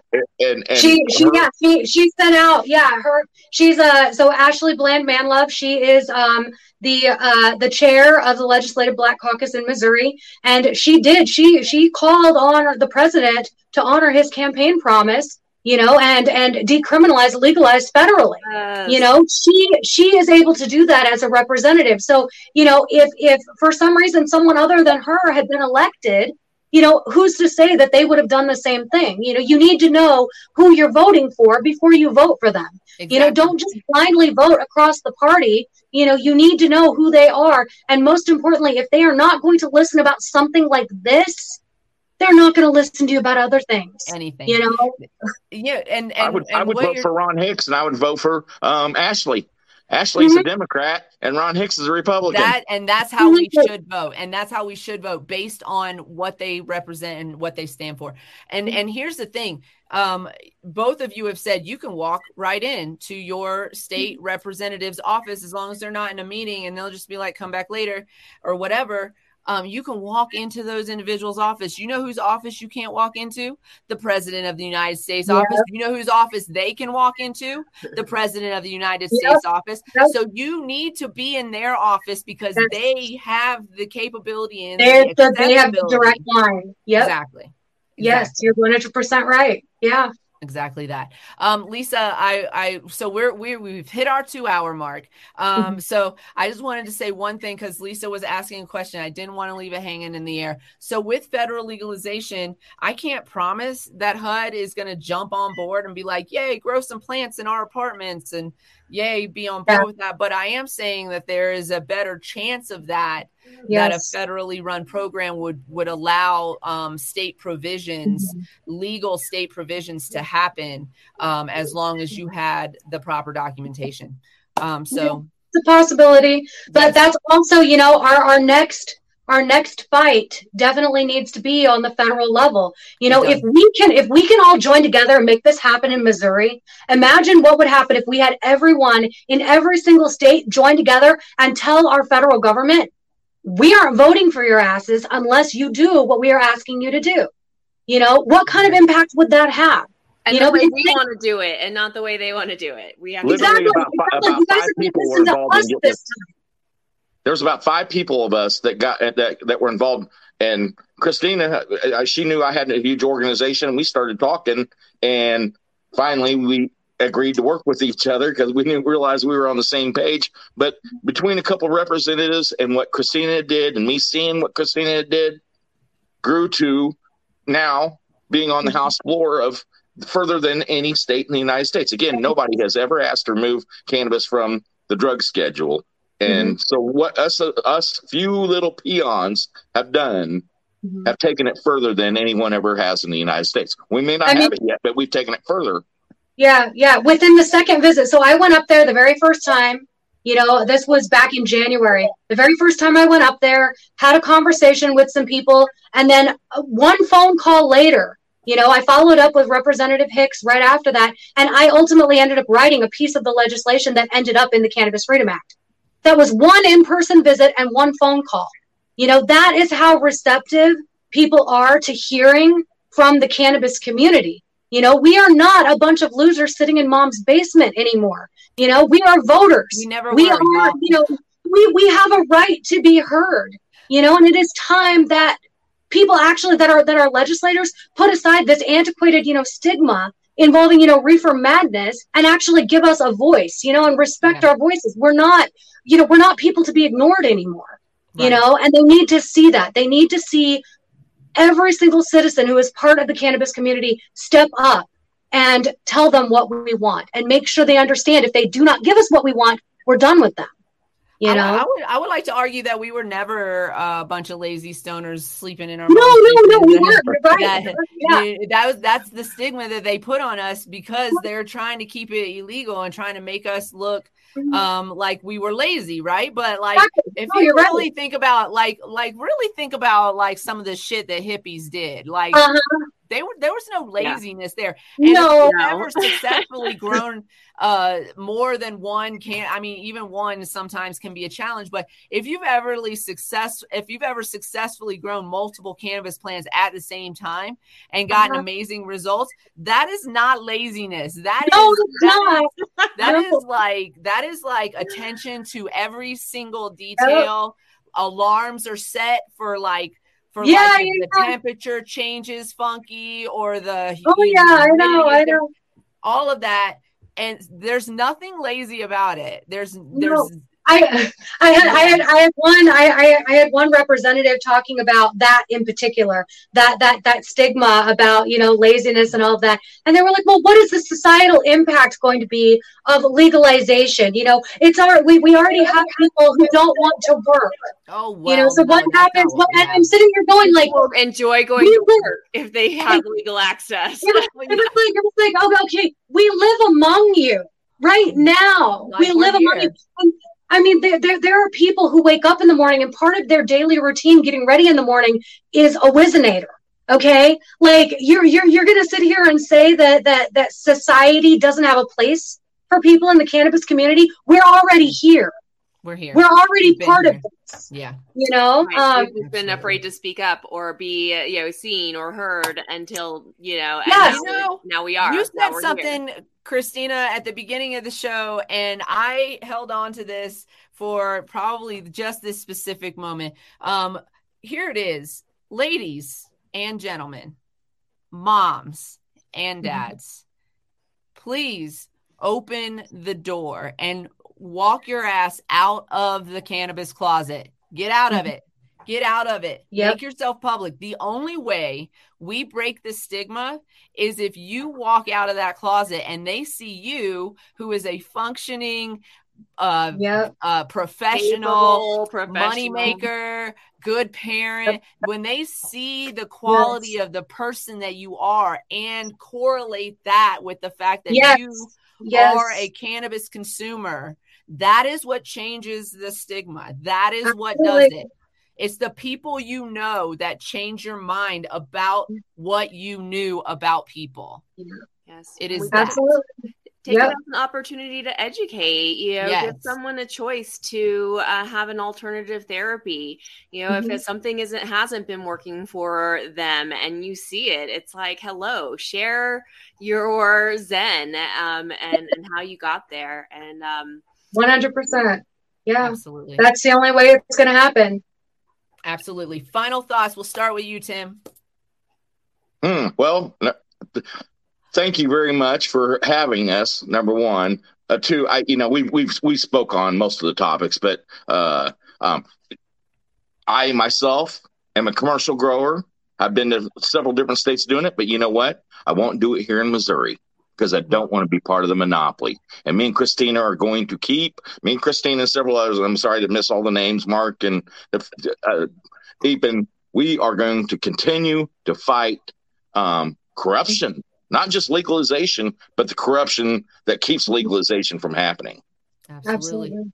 And where can we find you and the groups? Missouri Marijuana Legalization Movement on Facebook is the easiest way to contact me. I've kept it pretty simple, but like I said, I've got 63,000 people involved in there.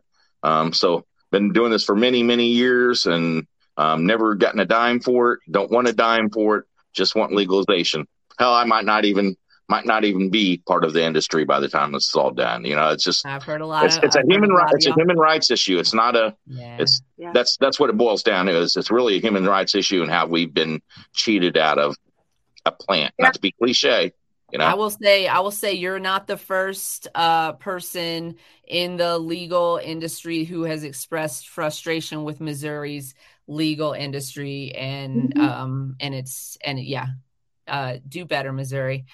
So yes, thank you. And Christina, final thoughts for you. You did not mention at the beginning that you are also a brilliant author, so I just want to make sure that I mention it before. But Christina, final thoughts. Just get involved. Now is the time to get involved. Like Ethan said, we only have a few weeks left. We actually have control over this. We can actually do so. This is the closest that Missouri has been to ending prohibition, and this is what I said at the rally. We had a rally at the Capitol March 29th. We're having another one coming up, before this is over. But there are less than 200 people stand in the way of ending prohibition in this state right now. That is unbelievable. There's way more of y'all than there are of them. Yes, we outnumber these people. Okay, we can make a difference, but it's not going to happen if we don't actually stand up and make our voices heard. So if you walk away from this podcast with anything else or with nothing else, let it be this: speak up right now. Yep. This is your chance to make a difference. And I am going to do everything in my power to make sure, I have no idea if the Cannabis Freedom Act, if HB2704 is going to fail or if it's going to succeed. What I do know is that if it does fail, it will not be my fault because I'm doing everything I possibly can. And the rest of everyone else in the cannabis community, we need to have the exact same mindset, do everything that we can. That way, if this doesn't work, we can say we gave it everything we had. Mm-hmm. So, and again, my group fight again too, and come back and keep doing more. Exactly. Yep. Yeah. Yes. And the group is Show Me Canna Freedom. We're constantly updating, what's going on with the Cannabis Freedom Act. Like I said, there are a lot of resources, especially comparisons between, Legal Missouri 2022 and HB 2704. And my group and Tim's group, we're all of these groups. We're all working together in this. A lot of that same information is also in the Missouri marijuana legalization movement. So either place. And it looks like a Canna Corner will post a lot, cross-post a lot of this too. Absolutely. And we'll be playing this stream, which I don't know have a clue how to do so yet, but we'll be playing this stream gladly on our page. I will send you the links once they're up. So it usually takes 24 hours for it to be for the playback to be ready on YouTube, and then I'm actually going to post it tomorrow on our Anchor channel, which is going to give us Spotify, Apple, and Google. So it'll be on there. I hope we can help. I hope we can help you guys keep up the good work. Really. Thank you. Thank you. So this is exactly what we want to use our platform for, to legalize cannabis the right way across the country. I think Missouri can be a great example of that. I've always believed that. Y'all go watch episode 4 of season 1. Trust me, I've always believed that. I believe in Missouri, that Missouri can do the right thing. And we love Missouri too. Yeah. The reason I believe that is because I know so many of the people that are pushing the efforts in Missouri and being a part of the community and like really coming together, even if they have differences, coming together to make the right moves in Missouri. And I love it. Like from the beginning, I was invited out there for a MoCan event. I was invited out there. And I came out and I met a bunch of wonderful individuals. And when I came out, I saw how the underground / caregiver community was really, really the reason why there was a cannabis industry, if you will, in Missouri at that moment, because there was nothing.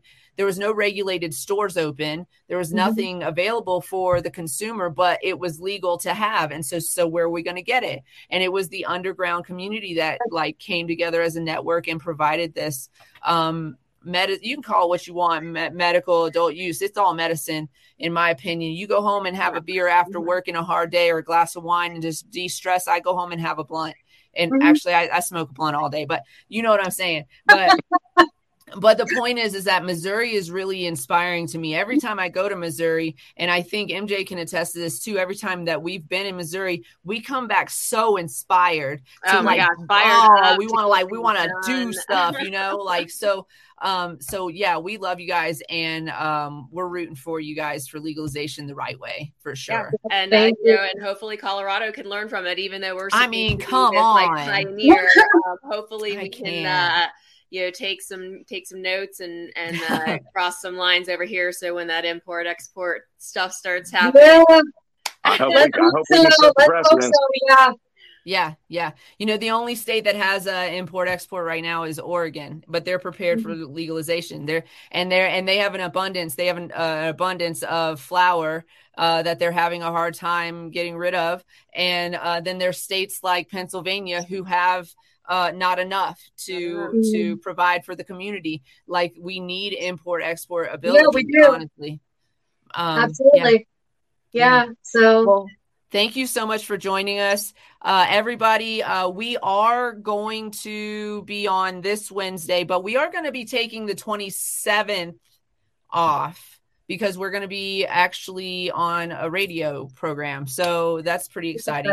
Yeah, so we'll share stuff so you can tune into that because it is live. It Yeah. would be typically right around the time we would be doing our show, kind of a crossover time. And so you can tune in and join us live there. That's on 4/27. It's a little ways out, but we wanted to kind of give you guys a heads up because we know you set your alarms for us. Can't wait to share you guys' content. Yes, absolutely. We'll share all of that stuff with you guys. So we're gonna wrap it up. And as always, everybody, be nice to yourself. Put your mask on before assisting others. Yes, definitely do that. Cultivate love, bring it to you, spread it around. We deserve it. You deserve it. Open that door for love. And as always, everybody, stay lifted. We're going to see you on Wednesday at 4:20 Mountain Standard Time for the next show. Set your alarms and your alerts. We will see you next time. Thank you all so much for joining us. We love you. Thank you.